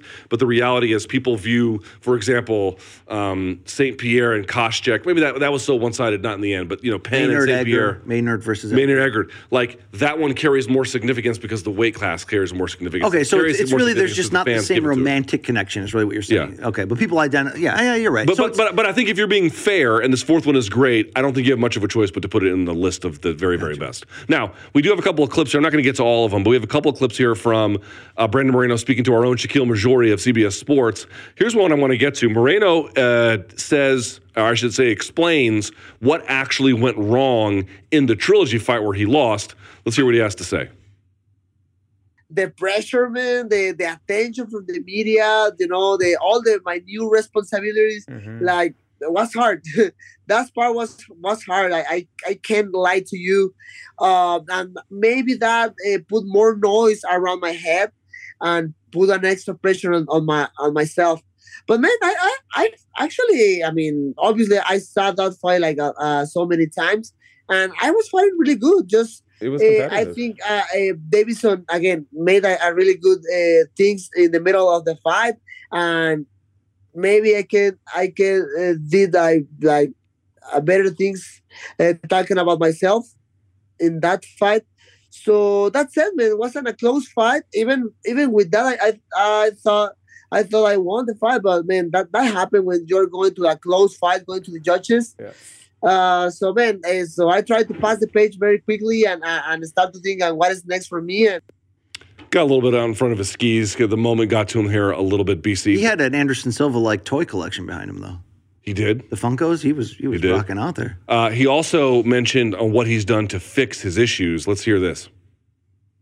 Something very similar happened with me when I fought in 2017. I remember it was my first main event for the company, and I fought in Mexico City in front of my people. I remember the responsibilities going to that fight grow a lot, and everything changed for me. And maybe that affected me just a little bit going to that fight. And this time was the same. But I had the experience from the past, so that gave me more confidence to manage all the pressure and the new attention, all the new responsibilities. Definitely that helps. For sure is be very close with my family, be very far from social media, don't read comments and that stuff. Man, I like when people are honest at this level, not just I don't think he's saying this to make to say these are the excuses of why I lost the third fight, but being honest and saying as champion I got distracted. There's interviews, there's glitz and glamour, I'm a star now. That's a real thing, Luke. That's a real pressure in this game. So to see somebody own up to that, I think is interesting because it affects performance. Dude, this game, when you hear it said in anything in life, but you certainly hear it say often from the people that are in the game about MMA, it's 90% mental, Luke. Maybe in a lot of cases everything is, but there's so much. Being a champion, the demands on a champion, especially on fight week, are so just watching. I've seen a couple champions up close on fight week, dude. Even the day, for example, the day was a Tuesday, I think. The day I went up to Israel Adesanya's mansion that he was renting out in New Jersey. Oh my God, man. There were other video crews setting up over here. He's got someone monitoring exactly what he's eating, of course, but down to the minute where he has to be, who he has to talk to. People are handing him phones, handing him this. It's crazy how much a champion has to do on fight week. And that was just Tuesday before it even ramped up to all the other things. I understand that. I've seen it. It's a beast. The pressure almost killed GSP, right? He walked away from the sport. He couldn't take it anymore. And that's GSP. So it's that's why I always say it. There's so many ways to lose in the sport, even compared to boxing. It's why from a betting standpoint, things are crazier in MMA.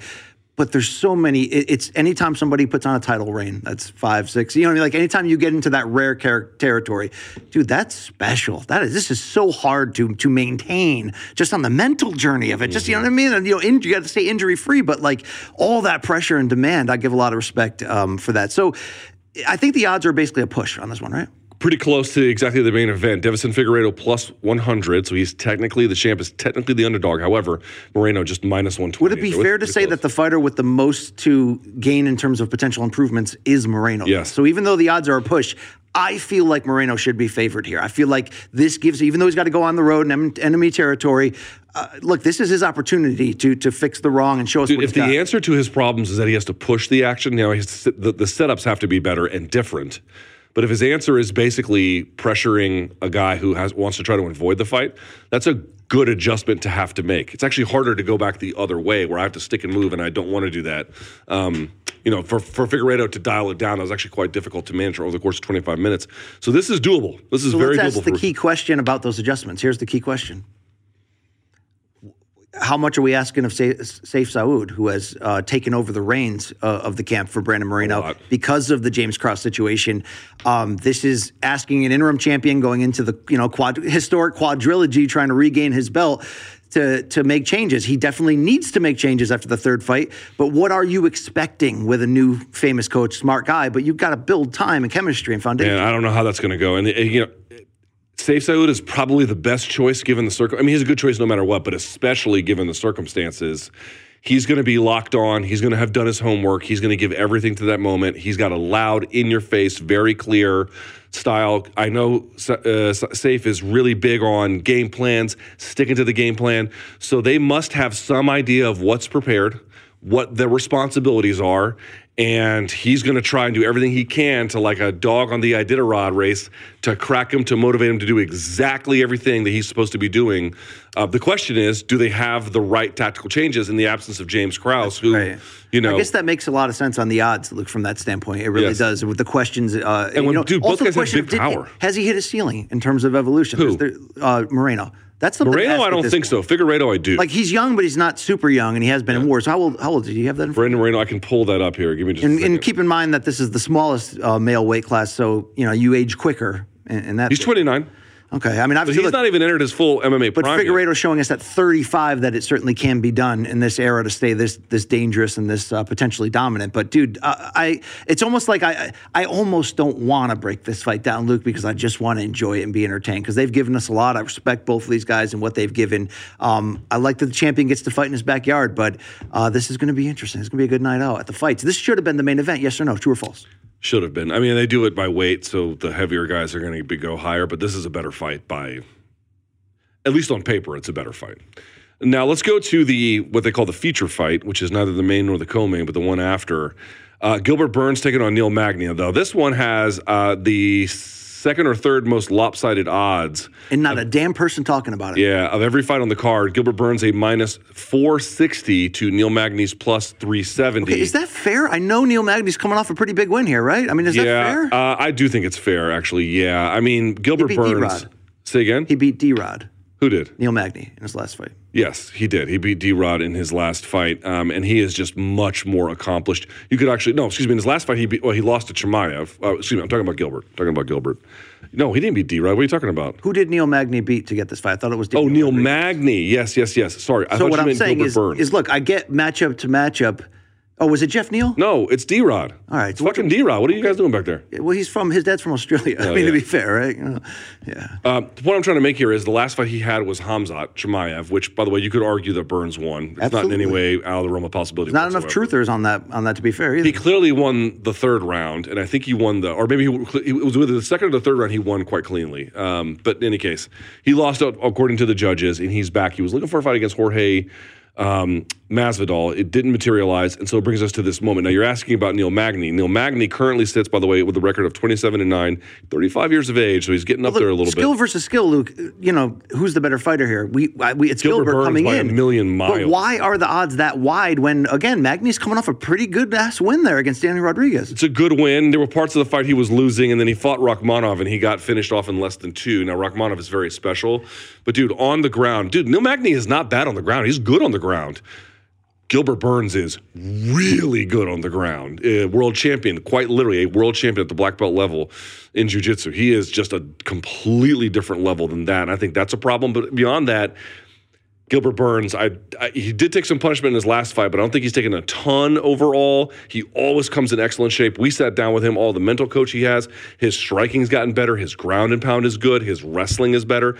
He has seen and fought and defeated better opposition than Neil Magny. And he's more than willing to go there with you. And he'll go to the deepest. And by the way, only a 3-round fight. It's not a 5-round fight. That should be very easy for a guy like Gilbert Burns. So to me, man, like I wouldn't be super surprised maybe if Neil won, but this is a fight that, as best I can tell, that he took to stay active, right? Correct. And he should win this one. He should win this one. I mean, we're giving our picks away. Hey, are we asking too much of Glover at 43 to win this fight? No. If he had looked like ass in his last fight, I would have said yes. But he made some questionable calls to fight out a certain kind of fight. But he looked fine. There wasn't fear, because when a guy gets to a certain level, and at 43, he's at that level where overnight you can get really... Overnight it can go, Luke. It really can. Yes. Okay, there are other factors that play in the fight game, yes. So sometimes you look back at a veteran's run before it went, and they have that one fight where they poured out the jug, right? They poured out everything that was left. Yes. He only got subbed in the 5th round because he literally poured out everything that was left. That's the only way you're going to sub Gilbert, or not Gilbert. It's the only way you're going to sub Glover in a fight like that. Yes. And it happened. Should we be like a little bit more fearful entering into this, that like maybe that was the case? That there's too many miles on him at this point? That there's there's that potential that we'll look back and say, okay, he got old overnight in that fight because he used everything deep inside. Yes. And by the way, that way also could be, like, here's the problem. Like, the answer could be no, but because Jamal Hill has such fast hands and he's powerful, he could knock him out, in which case, at that point, the previous fight plus this one together could combine to then really put him over the top in terms of being old. So there are ways where it could certainly look that way. But all right, moving down the card, BC, another great fight. This one's amazing. Jessica Andrade is going to take on Lauren Murphy. This will be a flyweight fight. Now, here's what the funny part about that. So the Andrade started her UFC career, I believe, at bantamweight. Then she moves down to strawweight. I think that's right. Or maybe she was at flyweight. Can't remember. No, I think she was at bantamweight. There was no flyweight. She went from bantamweight down to strawweight, became the champion. Then she moved to flyweight against Caitlin Chookagian, which she won. Body shot KO. She lost the flyweight fight against Shevchenko. Then she fought Cynthia Calvillo after that, and then returned to strawweight against Amanda Lemos. Now she's back at flyweight. Yeah, it's been weird because the Lemos one gave you the feeling like, okay, she's going to go and make another run at strawweight. And I think even though that division's obviously always deep and I love it, there was a potential path, especially as a former champion, to get back to that point. How about a trilogy with Rose? I mean, there were potential possibilities down that line. But now she's going back to strawweight. So, Luke, strawweight's got more... I'm sorry, now back to flyweight. Flyweight's got more contenders now than we could say 6 months ago or a year ago. I mean, Tatiana Suarez is back. Like, business is picking up. When you fight Lauren Murphy, who is also coming off a very good win at age 39 when she beat Miesha Tate, a win like this puts you right back into that conversation. But now that it's a crowded house there, is this actually the potential quickest path to a title for Andrade? Like how do you justify this decision to take this fight? Because it was the best one offered to her, or what? Yeah, the question is always what was offered to her and who said no. Right? It could be that a lot of people at strawweight were like, yeah, fuck no, we're not taking those fights. And so she didn't have much of a choice, and she had to do what she had to do. So if you look at the rankings, let me see here. Andrade sits at 4th in the rankings at strawweight. At flyweight, she sits at 6th. So you might say, and she beat Lemo, she was sitting at 3rd, by the way. So the only names in front of her are Rose, and then Carla, and then Zhang Weili. It might be the case that the UFC was like, we're just not interested in pushing you back in another set of fights that you've already had before. I mean, I guess she could fight. I guess they're done with putting Rose in a trilogy because there's a lot of trilogies you can make with it. Yeah, and so I guess they decided, even though you already fought Valentina once and lost, maybe if you beat Lauren Murphy, we can. There's who's above her? Alexa Grasso, Caitlin Chikagian, who she already fought. Tyler Santos. I guess you could do that, and then Manon Fiorot. Lanchfield's coming on, yeah. So there's a few more fresh matchups at 125. I'm guessing at 115, either UFC or the other competitors are like, yeah, no, we're not. We're done. It's interesting because this is not an easy fight. I mean, Lauren Murphy is still, even at 39, that top of the line one you've got to beat because she can control. You know, she'll compete. She can control and win close fights.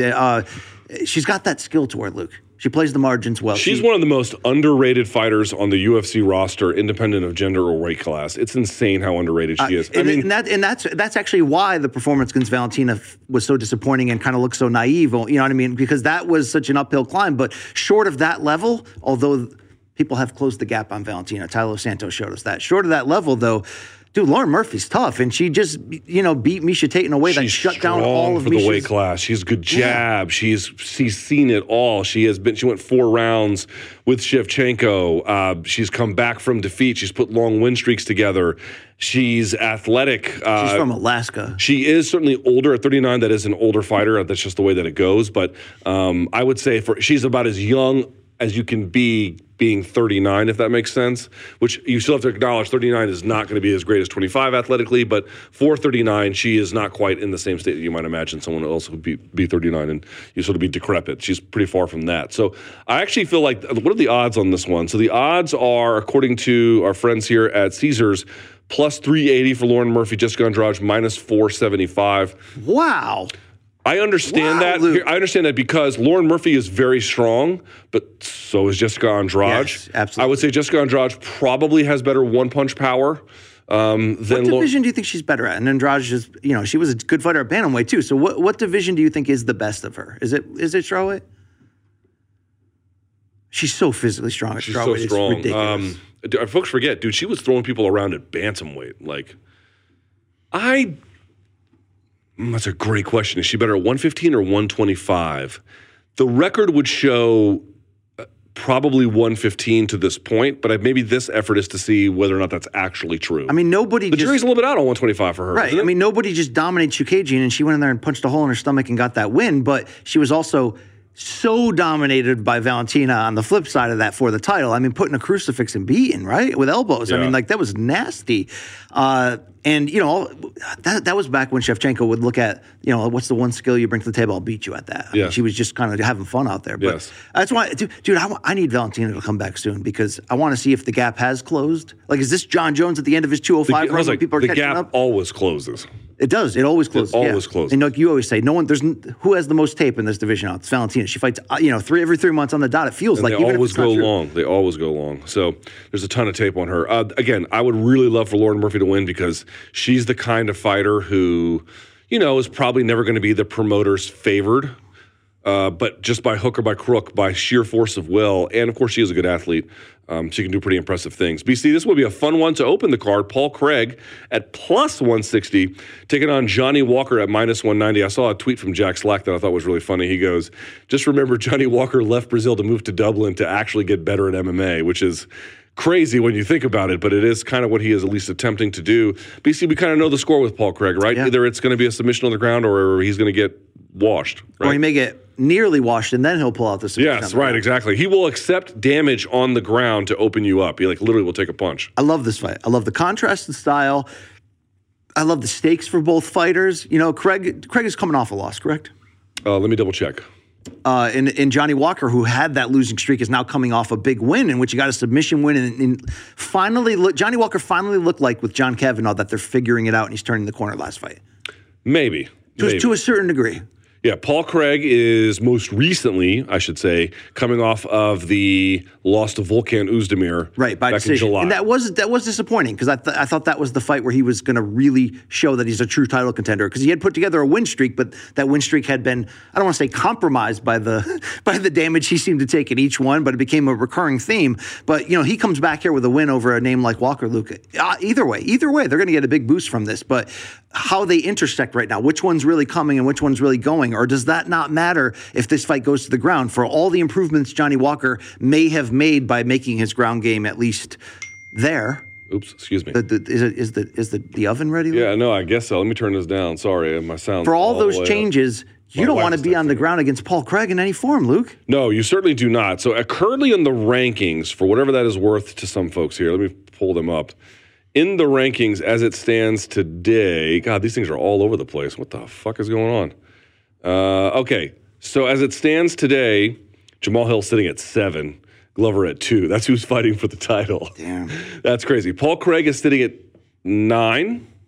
And Johnny Walker sitting at 12. So for Johnny Walker, it's a shot into the top 10 again. I think he was there previously, and then nearly out of the whole show. But now he's back. For Paul Craig, he would drop out of the top 10, but he would still be in the top 15. It's not a majorly consequential bout either way in that sense for the division anyway. But let's be fair here.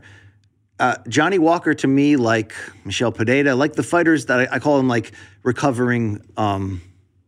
I don't know what the word would be. Punchaholics, Luke. People that just love to get into chaos, right? And it's not always Nico Price. It's not always the best idea for them to do it. But as much as they're trying to change, inevitably they get lured in.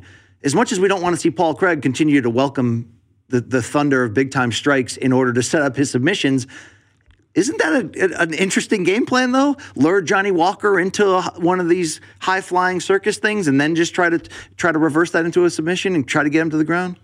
It'll be as fun for as long as it lasts. But is that actually, if that's Paul Craig's direction? I think that's likely what is to happen. Whether or not that's a good idea remains very much to be seen. He'll end up there no matter what, is what you're saying. Yeah, I mean, it is like, okay, you're just asking, like, just think about it if you're punching someone on the feet, right? You're boxing. What's one of the best times to land a punch is when they throw, you slip, and then you go. But the whole point is that they are open because they have extended, right? They are extended here. So that now I am... Even if the shoulder is up, I can still be hit on the top of the head or whatever. That's the whole idea. It's the same with grappling. You want to get them, because everyone in grappling is going to be here, right? Your elbows are going to be retracted to your ribs. You want to get them open. Once everything becomes open, that's when the submissions can happen. When the limbs get separated from the body, that's what you're looking for. On the mat, you want their elbows separated from their body. The more the elbows are separated from the body, the more you can isolate a limb and or take the back or everything else you want to do. So just think about it logically. If you're punching, your elbow is separated from your rib. So he just invites that shit to then lock up a submission. But that's a real fucking heavy tax you got to pay to get it done. You know? Do you think Johnny Walker uses his physicality enough in the clinch to gyrate and cavort on his way to the cage in ways that are he very... Shakes that, at the prep point, he shakes that package, Luke. I know. It's like, please fucking stop. I mean, if I want to go to an all-male review... You're like, I have options if I want to do that, right? It's like I've seen the ads for Thunder Down Under. I'll let you know if I ever am interested. All right, BC.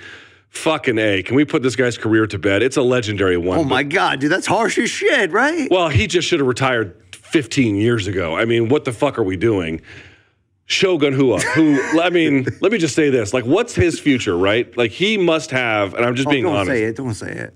He's probably, dude, we can't have a conversation about how much brain trauma he's absorbed. You can. We can't. He probably has outrageous amounts of CTE. Dude, everybody from Pride. I went back and watched Pride fights, Luke, recently. They were fucking brutal, bro. Dude, the Cowboys of the Wild West have showed up, and there are no rules, dude. Like, the Japanese and the aughts didn't give a fuck. Let me just explain that to you. It is just, you're right. Okay, so you're actually right. But holy shit, what a legend. 21-year pro career. Yeah. I mean, like... His run. The fact that he's not that far removed from like a 4-fight winning streak in this division, you know what I mean? Like, it's just ridiculous. And in all of those fights, he was completely relying on his chin to stay in it. Jesus, he's 41. I mean, if there was any guy I would have thought would have never made it to 40 and still actively be fighting, it'd be Shogun. You know, when we talk about these great Cowboys, and a lot of them are from Brazil, Wanderlei Silva, Nogueira, Big Nog, dude, Big Nog's chin is just fucking ridiculous. Dude, people don't even know about Big Nog. But like, this has to show you how great Shogun's chin actually is, that he had a whole twilight that wasn't like 2 or 3 fights when he was old. I mean, was it like a decade? His twilight's been like a decade, Luke. Yeah. And even within that twilight, he's got a winning record, and he's got like some actual impressive wins. And it's just like, but in all of those fights, he has taken a shit ton of damage to get to that point. I'm happy he gets to go out in Brazil in the featured, prelim bout on what, ESPN regular? ABC. ABC. The prelims are on ABC. That's not bad. I want to see him go out, Luke. But damn, dude, Dude, I just want to point out, when he made his UFC debut against Forrest Griffin, in 2007, he kind of looked like shit. And also Forrest had a great night. Like, Forrest won that one fair and square. Like, they rematched and Forrest lost, but you get the idea. I remember after that fight, people were saying Shogun was washed. Okay? That was almost 16 years ago. Dude, 16 years ago. He took the worst sustained title beating I think I've ever seen against John Jones. That was a bad one. I mean, like he was willing to go out on his sword, and he did. But like, how about the fucking after? Okay, so he fought John Jones, and he rematched Forrest and blew him out inside of a round. Then he had the fucking Dan Hendo fight, which to this day, one of the best brawls in MMA history. Like, you put that one with the Cyborg Santos versus Melvin Manhoef fight. You can pick Griffin Bonner 1. Like, all of the best brawls. That one's on the list. Lee Joanna. Huh? Whaley versus That's another one. But that's less a brawl. That was just a really good fight. But I'm talking like an all-out fucking action. These two are like taking years off their life. So here's what's probably going to happen. He's probably going to lose this fight because the MMA gods are cruel. He's going to run for office because that's what they do now. By the way, if he does win this fight, he's probably not going to retire, right? I don't know. I really hope he fucking retires. Dude, I mean, like, he may just fuck around and show up in the PFL light heavyweight division. Is he going to box some like fat soccer player from Brazil? Like in some? I mean, I just don't even know whether he's going to run for office and then lose, and then all kinds of shit like that. Do you think he'll harbor a politician on the run? In his $750K mansion in Orlando, he might. People say we don't know shit about Florida real estate. Okay, I clearly don't. Yeah. Well, Mikey was feeding us some information that people have heavily debunked. That is that right? In Orlando, you can get stuff for under $100,000. Maybe like foreclosed properties that you want to flip. But, but not like.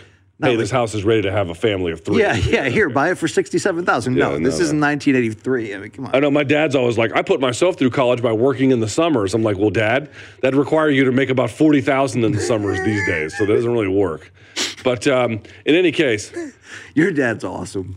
He is a salty dog, bro. Yeah. So he has the war with Dan Henderson. Then he beats Brandon Vera on Fox. Then he loses to Gustafsson, loses to Chael on the very first event that was on FS1, comes back and beats James Tahuna, fights Dan Hendo a second time, loses via KO, fights Ovince St. Preux, loses via KO. And that one was bad too, right? Right, but then he goes on a 3-fight win streak. He beats Little Nog, Corey Anderson, who split decisions him. Then he just punches the lights out of Jean Vellante, loses to Anthony Smith. That was a really bad one. He got viciously KO'd. Dude, no, he got viciously hurt in all of the wins too. Dude, I'm telling you, he beat Tyson Pedro.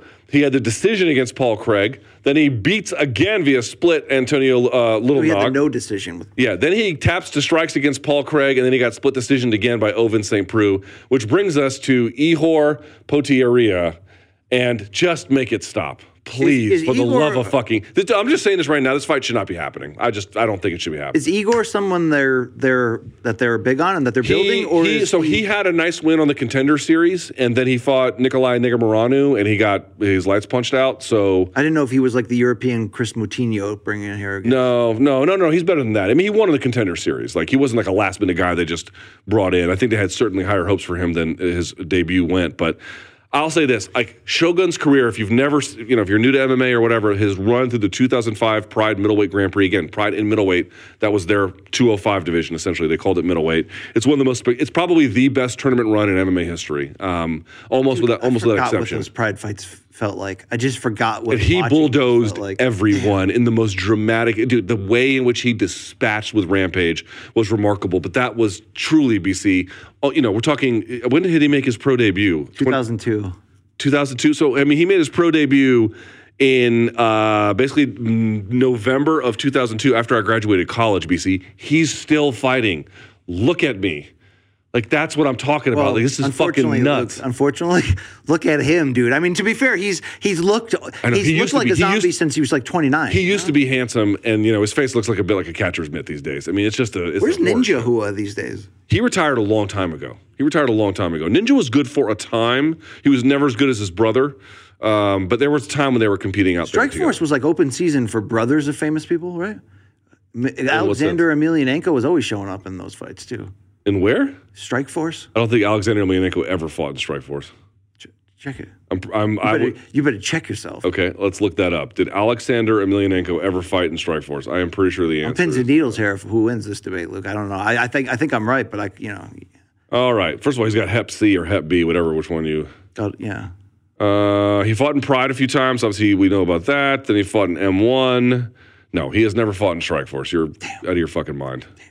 Yeah, he fought in Pride and a bunch of other places, but that's it. It was good for a time. Anyway. You're saying he's like Frank Stallone.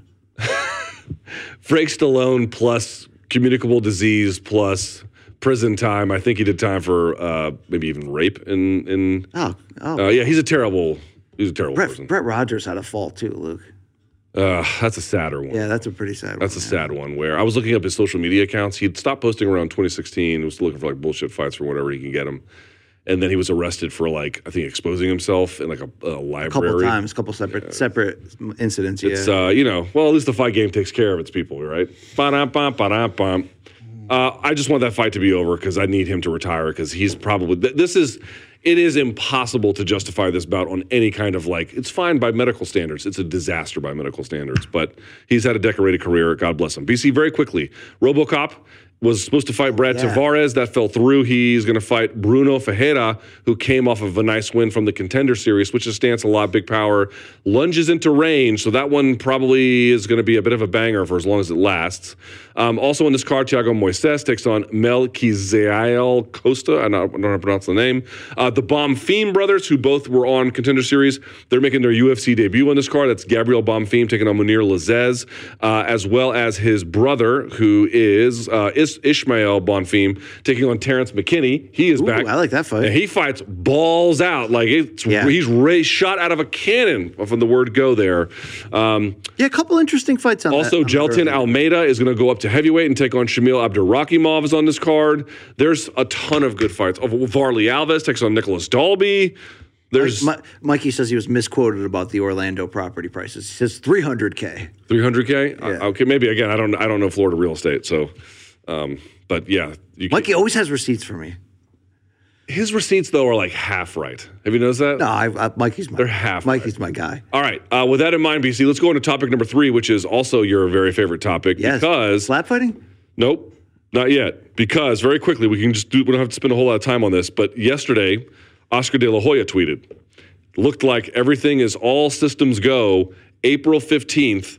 Gervonta Davis taking on Ryan Garcia. Now, I don't think the final bout agreements have been signed, but BC, let's see if we can get a look at this tweet or this whatever. Yeah, there we go. Look at how happy they are, first of all, which is good. And boy, is that a contrast to the tweets that Oscar had been putting out in the previous days where he was trying to like threaten because there was no signed deal for it to fall apart. And then Steven Espinoza did an interview with Marcos Villegas, the journalist. Villegas. You could say Villegas. Villegas, the journalist. And he was like, look, that's normal practice when the final fight agreement doesn't get signed until the week of the fight, but all the important stuff has already been signed and agreed to. Well, whatever extra steps hadn't been done seemed to be done here from the Ryan Garcia standpoint. So I said before Oscar posted this on my live chat, don't worry about it. Oscar doesn't have the control here, right? Because Ryan Garcia pushed back against Golden Boy and DAZN and was like, no, I need this fight for my legacy. I need it now under whatever terms that, that it can happen. Even on Showtime pay-per-view, let's do it. So there we are. But it's good to see, Luke, that all systems seem to be a go. Well, how are you going to explain to your family that you have to attend? I'm going to be on vacation because when that's the perils of our game. When you're trying to book that family, you always book it like 2 days before. I don't know how you live your life, Luke. Well, I looked up the calendar for it because now I have to book vacations on my kid's school calendar. Right, and I'm in that right now. So too. Her spring break is the week after the fight. Okay, so my kid's spring break is that week, and of course, we booked this vacation 6-9 months, maybe a year ago. But yeah, stop doing that. Yeah, I got to stop. Man. You can't win. No matter you put that date out, and you're hoping it's like watching the Plinko chip go tick tick, and you're like, no, go in that. No, direction. I just lucked out too. It just worked out for I told my wife about it last night, and so she was okay. We talked so much about this fight, Tank versus Ryan. I don't have anything else to add to this. About we've talked about it a lot, and it's coming, Luke, and it's big. And what element of the fight, and it doesn't even have to be what happens in the ring, what part of this fight do you think in your personal fandom gets you the most excited? When I say Tank versus Ryan, probably going to happen April 15th. Look at that picture of those two handsome men signing that contract. Like what are you anticipating? To see what gives first. Tank's power or Ryan's. Ryan has power, but more so his speed. Yeah. I just want to see what gives first. That's it. I think there are going to be moments of drama in this fight. Big time. Moments of gunslinging, both with the respective fist up, both getting close, both taking chances, punching with each other. I mean, you're going to see a duel here, and it's going to be wild, man. It's going to be wild. I don't know how big. It's going to be big, but I don't know how big. I want to see, I want the full red carpet rolled out. I want the full media tour. I want to see this fight because it is rare to get the two guys in their 20s from opposite sides of the road who are both unbeaten. And one of them is, in Ryan Garcia, really not proven on that super elite level yet. And at the same time, dude. I got to say, is Tank at the same time, I was going to say, even though Tank's more proven, Tank kind of needs a fight like this too to shut up his critics or to just finally prove in the ring to anyone else who has doubts. Yeah, I'm not with you that Tank's not on my pound for pound list. I think he has to fight better competition to get on that. Everyone's going to have their own list, obviously, but this would be a nice, great start. April 15th in Vegas, not official, but looks like. I mean, I got to say, except for his court case coming up next month, I don't know what would get in the way of it at this point, right? And that's legit. There's something big there. There's a hill they have to climb and figure out. But yeah, let's do it. Let's do it. So, because we need a big year, Luke. We need a big year. There's a lot of major fights that are coming. We just don't know if and when. It's like also like a good boxing main event. There's just nothing quite like it, And boxing can't get out of its own way. Folks just never seem to connect the dots. That the sport is made less fan-friendly, and I know this is going to sound crazy because relative to MMA, the architecture is more ethical. That sounds insane, but one of them has federal protection, one of them does not, and that changes the industry. But to the point, you want guys to step up to make up that difference. It seems like both of them have stepped up. Fingers crossed. I mean, it's not more ethical than MMA in the way things are done. It's just such a different business setup. The arrangement distributes power more evenly. Yes. Doesn't distribute it evenly, relatively speaking. And there's a pretty steady run of either corruption or the hints of it around every corner, just the same, but it's just that. When I say ethical, I don't mean everything in the sport. I mean the way in which power is shared. It's interesting. It's interesting. All right, topic number 4, we got some UFC 286 fight announcements. BC, I'll go through these because they sound pretty good. And what is 286? What's the date and city? Do you have that? I'll pull that up, 286 here. 286 is going to be, let's see, that will be Saturday, March 18th. Okay, so not the John Jones card, which is 285. Yes. This will be just 2 weeks later, by the way. It'll be at the O2 Arena in London, England. So we're getting 2 pay-per-views in March, which is not unheard of, but somewhat rare these days. All right, BC. What they've added, of course, let's see. Leon Edwards versus Kamaru Usman is supposed to take place on this card. Part 3, the trilogy. Right. We've talked about this a little bit. Rafael Fiziev taking on Justin Gaethje, which should be your co-main event. I love that fight. Yeah, confirmed for the co-main event, which is just, I mean... I don't know what on earth you could hate about that fight. Yeah. I really, really don't. Now, they added Muhammad Mokaev taking on Jalel Filio, or Jafel Filio. Mokaev, by the way, tweeting that don't use crypto.com because they'll rob you. That is... Wait, you're saying this whole crypto boom wasn't on the up and up? Yeah. Turns out it was for morons and fraudsters. Who knew, Isn't Logan Paul have crypto issues? Apparently, he had some big crypto issues. Some dude named CoffeeZilla blew him up. But I think he's trying to resolve it now. I think I stopped following, but I saw that he tried to make amends or something. You watch that guy Pierogi that goes after the scammers, the scam call for people? Pierogi? I don't think so. Oh, that guy's interesting to watch too. He makes those scam callers cry. But anyway, he was like, "Don't use it." That's the UFC, the crypto sponsor that's on all the fighter kits. That's like their sponsor. I was like, well, you don't see that too often. But also on this card, Roman Dolidze taking on Marvin Vettori. Dude, that's a sick fight. And that fight matters. Like, I mean, we know Dolidze's coming on. He could have very well have won this hammer, Luke. You know that last month. Oh, yeah. But, he was in contention. This is the fight, in my opinion, that the UFC is saying, okay, are you ready for this? Yes. Are you part of this club? Yes. Beat this guy right now. Yeah. Like, let's do it. Because Vettori's lost twice to Izzy, lost to Whitaker. But, I think he's got maybe something else going on there. But in general, he beats just about everybody else. So if Dolidze beats him... Ooh, you got a top contender. I saw on Cheyenne Vlismus's Instagram account that that she's in Thailand right now, so maybe there's a connection there. Yeah. With, Did you have your pants around your ankles? Hey, fuck it anyway, right? Yeah. No, that's where they were. That's yeah. Oh, Phuket. Phuket. There you go. You never fuck it.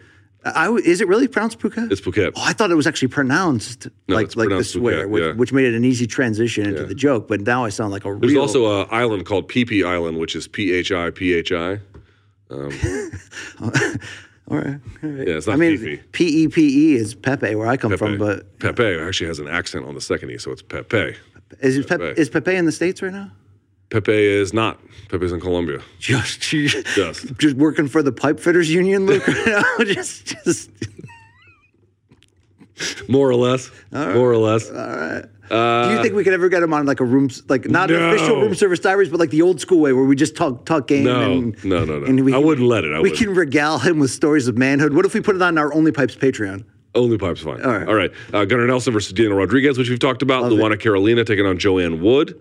That's a fun fight. Okay. Let's see what else. Jennifer Maia taking on Casey O'Neill. Yeah, love that. That's a great fight. Casey's good. Isn't she coming off a big injury? Or did I make that up? It's possible. I think that's right. She also got a good tattoo recently. And then Lerone Murphy taking on Nathaniel Wood, which is a good one. Veronica Macedo is back, taking on Juliana Miller. Dan Hardy's other half, right? Yep, that's correct. But Killer Miller, dude, is this her official UFC debut after having that big Contender Series? I believe that's correct. Okay, this is a good fight, right? And then Jai Herbert taking on Ludovic Klein, which actually should be a good action fight. Yeah. So that's going to be, by the way, the two pay-per-views in the same month, if one of them is John and the other one is the trilogy between Kamaru, obviously the trilogy is a bigger fight, but it won't do as well as the box office. But I have to say, like, fans will have to make whatever choices make sense for their budget and their interests. I wouldn't knock the UFC. I would rather they space them out. Yeah. But you couldn't actually complain they were offering you shit. Dude, that's going to be a great month. That's going to be a great month as a fan. I mean, as a journalist, I mean, that's what you want at the end of the day. Look, I'd be remiss if I didn't transition out of the MMA power couples talk. We brought up, let's wrap the show up. Hardy and Veronica. They're people. I'm told that Brian Ortega and Tracy Cortez have removed the images of each other from their Instagrams. Yeah. I didn't check. I can't. Be still in my heart. I can't confirm. I don't know what that means. Are you moved at all by that? I don't give a fuck. Yeah, not a single solitary one. I wonder if this is going to make T-City like. I wonder if he goes on a renaissance run or if this makes it harder based on his career off of this, Luke. You know what I'm saying? Because emotions play into this. They do. Right? Yeah. And people tend to write their best album when they're coming off of a breakup. Did you hear that Shakira diss track on PK? No, I didn't. No? Who's PK? Her ex-man? You don't know who PK is? Was that the equivalent of when you ask the 20-something people that are work on our periphery? You're like, who are the four Beatles? Or who? A little bit. I mean, racist Big L here. No, he's not racist. That's the guy who he's not racist. That's the guy who re-racked behind the camera. Yeah, he just watches very racist soccer. He's not racist himself. He's a big Serie A fan? Yeah, Serie A fan. She put out a diss track with this other dude named Bizarre Rap. I'm saying it like a gringo, but that's how you would say it. Where PK was one of the very best players ever in Barcelona history. And she married him. They moved to Spain and blah, blah, blah. They have kids together. And then they broke up because he's with some new chick who is like 20-something, Yeah. And so she put out a diss track on him. And I'm not in these celebrity news circles like you are. Las mujeres no lloran, las mujeres facturan. I'm in more of like the MMA couple IG circuit, the Reddit circuit. Those are the circuits I'm in. You haven't heard the diss track? We'll play the diss track after the show. No, I haven't heard. It's all in Spanish. So I haven't actually listened to a diss track since Hit 'Em Up, Luke. All right. Well, that's set the standard for just cruelty. But okay, quick hitters. Let's do some quick hitters here, BC. Porcino XL got called out in that one too. Yeah, sure did. Okay, BC. Jake Paul versus Tommy Fury. Ariel Helwani reporting it's done for February 25th. I'm going to guess it takes place in the UK. Can I just say this? I will say this. Jake Paul earned my respect a little bit, and not a little bit, like a fair amount, because, dude, he beat Anderson Silva, and I saw how much better he got. I actually did the tape study on him, and I saw all the things I was looking for in that the fight with Silva, that in terms of mistakes that just weren't there. Of course, he's not a world-class boxer, not even close, but just in terms of getting better, he won that fight cleanly, and, like, I was impressed. I was genuinely impressed. But I don't care about this fight. Can I just be honest about that? I'm not going to hate on him. I'm not going to shit on Jake Paul. Okay. I'm not going to go hating on him. I get it for himself. You're just asking me my level of interest. I want to ask you this. Is it because Jake had been on an escalation of more tougher competition and there's this feeling that Tommy is not up to that level and that this is more of a circus type fight when he had been getting tougher matchup each time out? I just think because of that, or do you just not into the Fury storyline? I just don't how much of a chance do you really give Fury to beat him, dude? From what I've seen, not good. Not good, right? Like Anderson, I would have thought would have a better chance than Tommy Fury. I think Dan Rayfield did some reporting that this fight could be on like either DAZN or ESPN. Like there's interest all around. Yeah, and like, dude, again, Jake Paul, We covered him a bunch on Showtime. If he's back at Showtime at some point, great. It's just for this one, it doesn't do a lot for me. That's all. Which isn't to say that the second Woodley fight did a lot for me either, to be quite honest with you. And some people don't want to see Jake Paul at all, but the ending was fine on the second. Yeah, the ending was insane. But in general, I'm not gonna. People want to hate on Jake Paul. I think he's earned enough of respect for us to be quiet about the more obvious stuff you could let go. But that doesn't mean we have to love every fight that he makes. I think it's pretty far from it. All right, Jeff Molina. God, Jeff Molina appears to be in trouble. Jeff Molina was suspended on December 15th provisionally by the Nevada Athletic Commission. And it turns out, according to them, he's going to remain on suspension as the investigation continues. The Nevada Deputy Attorney General, Joel Becker, told a commission during a hearing, quote, evidence has come to light leading to allegations about respondent Jeff Molina being involved in some substantial way in the gaming scheme currently under ongoing investigation related to James Krause, end quote. So Molina will remain on temporary suspension pending a full disciplinary hearing as the ongoing investigation into Krause continues. They're going to be honored, of course, by other athletic commissions, so he's not going to be able to go anywhere else. BC, Jeff Molina appears to be in deep fucking shit. Dude, anybody that played a hand in there, again, even if what they did is quasi-illegal or maybe not fully, is going to get hammered out. But it seems, based on this report, that his involvement does go deeper. And Luke, I don't know. Still from the facts that we know, I don't know if this went to the it's already illegal and below board that Krause admitted allegedly. Krause admitted on the Ariel show that he's betting on fights that he's coaching. So we're already in a dicey situation just to begin with. Yeah. So I already know that we're in an illegal space. But again, I think there's still an unknown of whether all of these guys were part of something much deeper, which goes into fight fixing. Look, it's already deep enough if we fear that the Minner fight. That is fight fixing, the things that we fear about the Minner fight, right? So that's already right there. That's already right there, Luke. They got to clean this up, and whoever has, again, a sniff of connection to this is going to get nailed. And it's hard to argue against why they shouldn't, Luke, right? Our producer's asking us, have they released him? I don't think he's been released by UFC yet, has he? I believe he has, yes. Oh, he has? Yes. I see those emails. Yeah, that's right. That was recent. Sorry, my apologies. Yes, you're right. TJ also on that list of recent UFC. Well, he retired. It's a little bit different. Yeah. But okay. BC, set this one up since this was the one you found. I guess tonight is the launch of the Slapdick League. Yes. Is that right? Yes.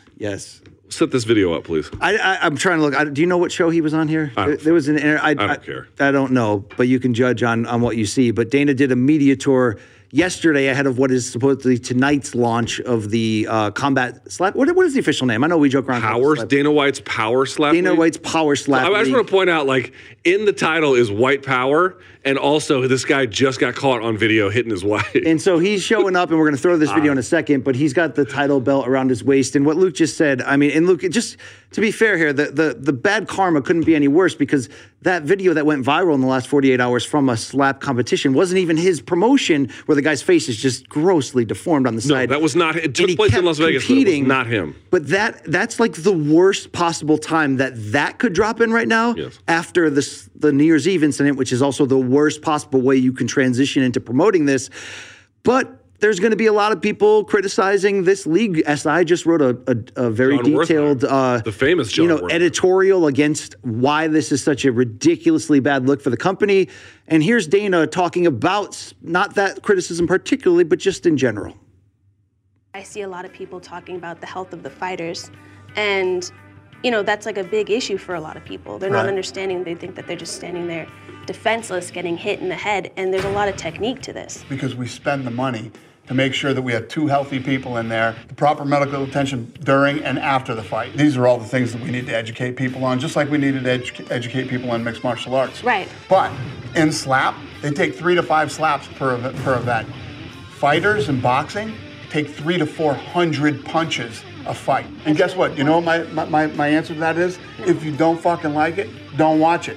Yeah, don't fucking watch it. Exactly. Nobody's asking you to watch this. You're disgusted by it? Watch The Voice. Don't tempt me. So don't tempt me. I retweeted that, and everybody had the same choke, which is great, which is challenge accepted. Dude, This is the worst possible look in the area. Can I just say something? Okay, I'm trying to say something. I'm trying to say something. Okay, but if you like power slap, if you like any kind of slap league, your taste in anything is shit. Yes. Okay. I think that goes without saying. Like, separate from the New Year's Eve domestic violence part of it. Take that completely out of this, and I would hope we would have the same level of outrage for this. It's the worst. First of all, it's the lowest hanging fruit common denominator sport you could do. It's also the worst freaking look for the bosses of an organization that focus should be on preventing trauma. And obviously Dana could say, well, boxing or UFC fights, there's more total head trauma, but you also can block it and use defense and move around it. So this is like the lowest possible on that. I think he has actually done enough to dissuade people. He's going to, if this thing blows up and fails, which it probably will, to be very fair. And I don't care either way. Also, to be very fair, as much as I'm here to tell you, it's just the worst look possible. But I think Dana has done enough accidental negative publicity in his own right leading up to this that will seal the deal itself. I mean, he's saying, if you don't like it, don't fucking watch it. No one's telling you to. You're actually on a press tour telling everybody to watch. Like, that's the point of this. Also, I can't watch your other product, the MMA product, the actually very good one, without having to be bombarded with this bullshit. So believe me, if I could not watch it in any capacity whatsoever, I would love to. You won't let me. You won't let me. And to say, if you don't, I mean, how does TBS like that, Luke? When the guy who's run it just told everybody, just told them to F off, basically. If you don't like it, don't watch it. Okay, I have a feeling people won't, Luke. He's been saying that a long time in relation to oversaturation concerns. I know we're in cancel culture, and I know there are gray areas in the larger conversations Stop with here. That bullshit. We're not. Okay, I know what all that. What cancel culture came from Dana? Look, I'm trying to see both sides here, but even within that frame, how the fuck in 2023? Weeks removed from that incident, is this thing going live on a national television level?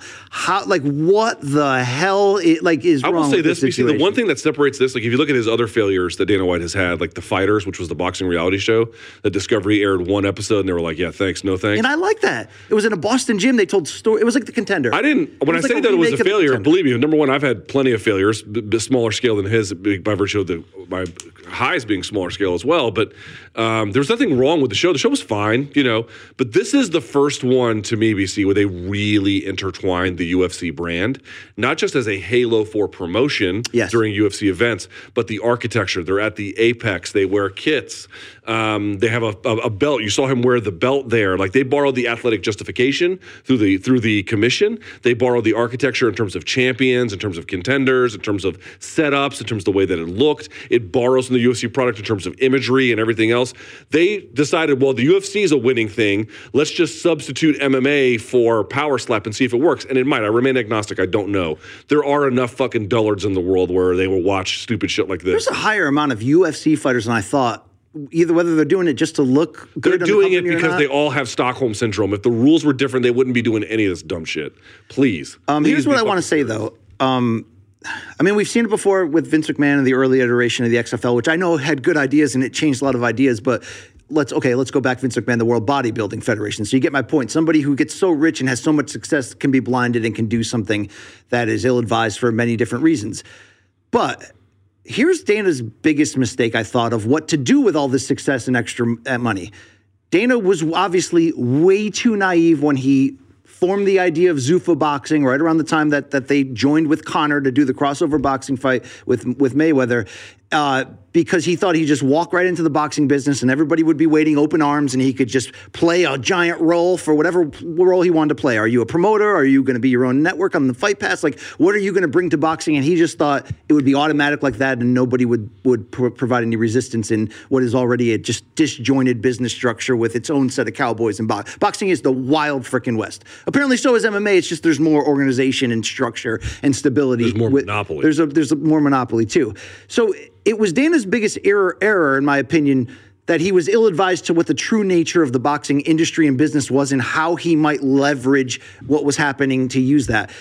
But I now realize Dana's actual biggest mistake in that area was just giving up and closing down Zuffa boxing and then taking that same energy, money, and process and putting it into the slap league. What the slap league should actually be Zuffa Boxing and a home for all of your fighters who I get that the feeling like they're underpaid, so when their MMA career is over, they just want to use whatever's left in the tank to try to cash in boxing, and I get the reason why they're able to cash in is because they're going to other suitors who are more than happy to bring them in.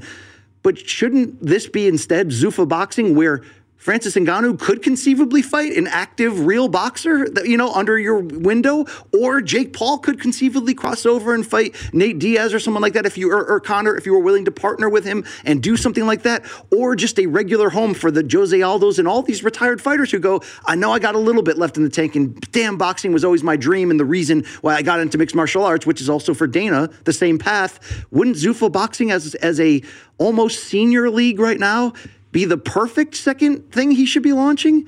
And he could just say, because Dana's a huge boxing fan and no one's questioning that, but him and the Fertittas used their love for boxing and their sadness that it was so unstructured and going in the wrong direction business-wise to then fix all of those mistakes under the control they have with UFC, and a perfect storm creation happened to give them all of that control, and they stayed out and waited out the storm, and they are where they are.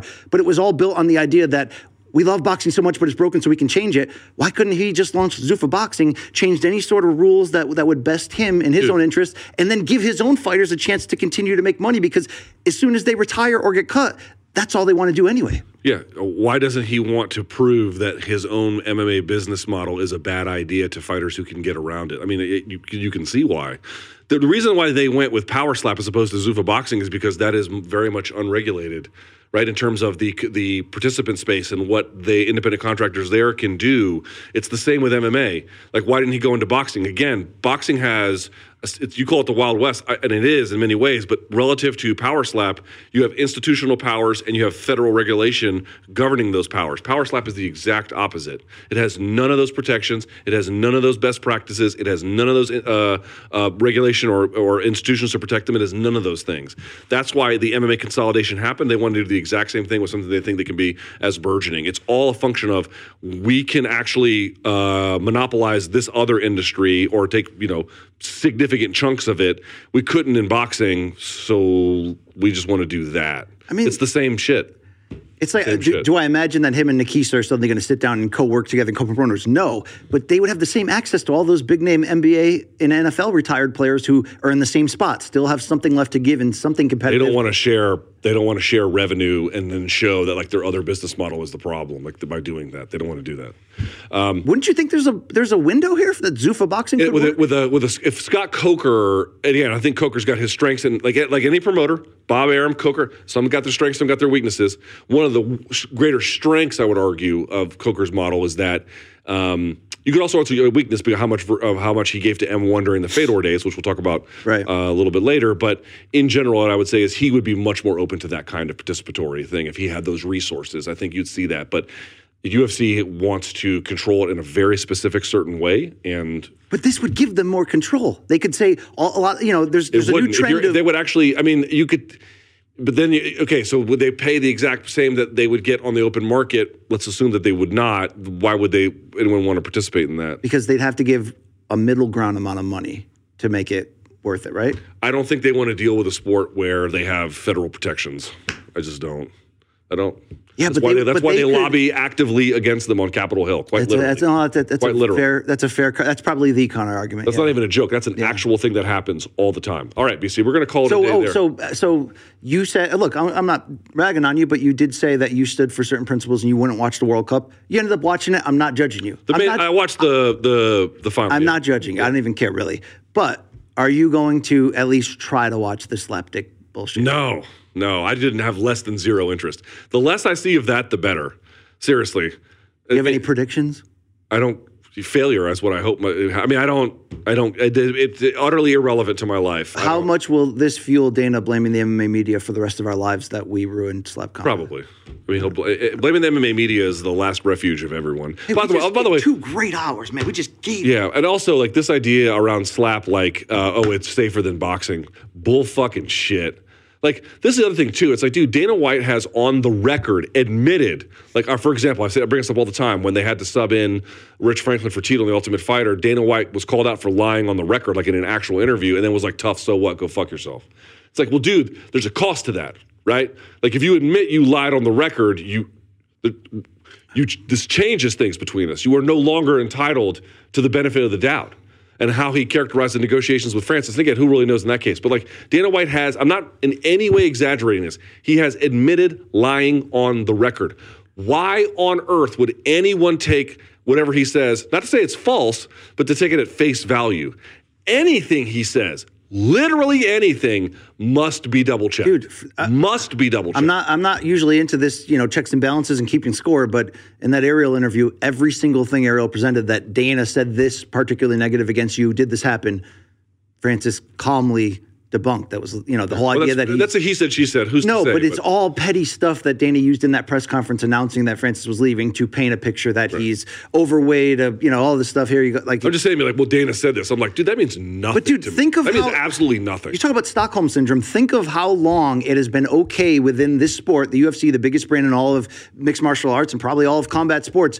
It's been okay in regular practice for the promoter to shit on fighters when they are not willing to play the role business-wise that he just expects them to play. Yeah. That turns into just a public smear campaign. That's a and by the way, and then people turn that into like, oh, look how great they are as business executives. Dude, that's a regular practice. Now, it's not that hasn't happened in boxing. We've seen famous feuds. I'm about to say, it definitely has happened Bernard in boxing. Hopkins against Lou DiBella. We've seen Bob Arum against different fighters, but the business always comes back around and people work together. Dana feels like he's taken these to the grave, Luke. Like, who's on his, you remember Steve Buscemi's wall in Billy Madison? Yes.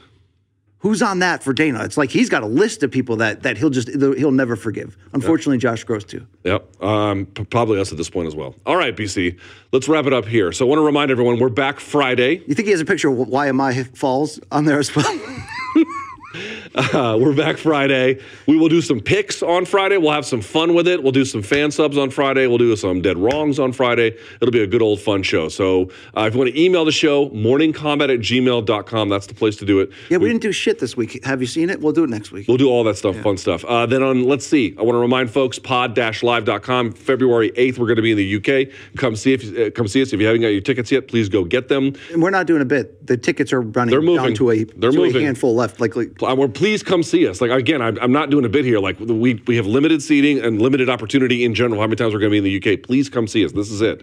As well as Showtime.com, 30-day free trial. If you'd like it, you can keep it. If not, and then, of course, if you actually take the plunge, you can get your first 6 months for $3.99 a month thereafter. And then, of course, morningcombat.store. And BC Friday Night Showbox, the new generation, we're back. Bethlehem, PA, okay? Come see him on Friday night. Go check out his live chat. If you haven't seen it already, that was out yesterday. You can go give that a look. Tons of fun stuff. All right, so we got to get out of here. We have a busy day ahead of us. So thank you so much for watching. That's BC. I'm LT. This has been MK. And until next time, may all of your gains be loyal.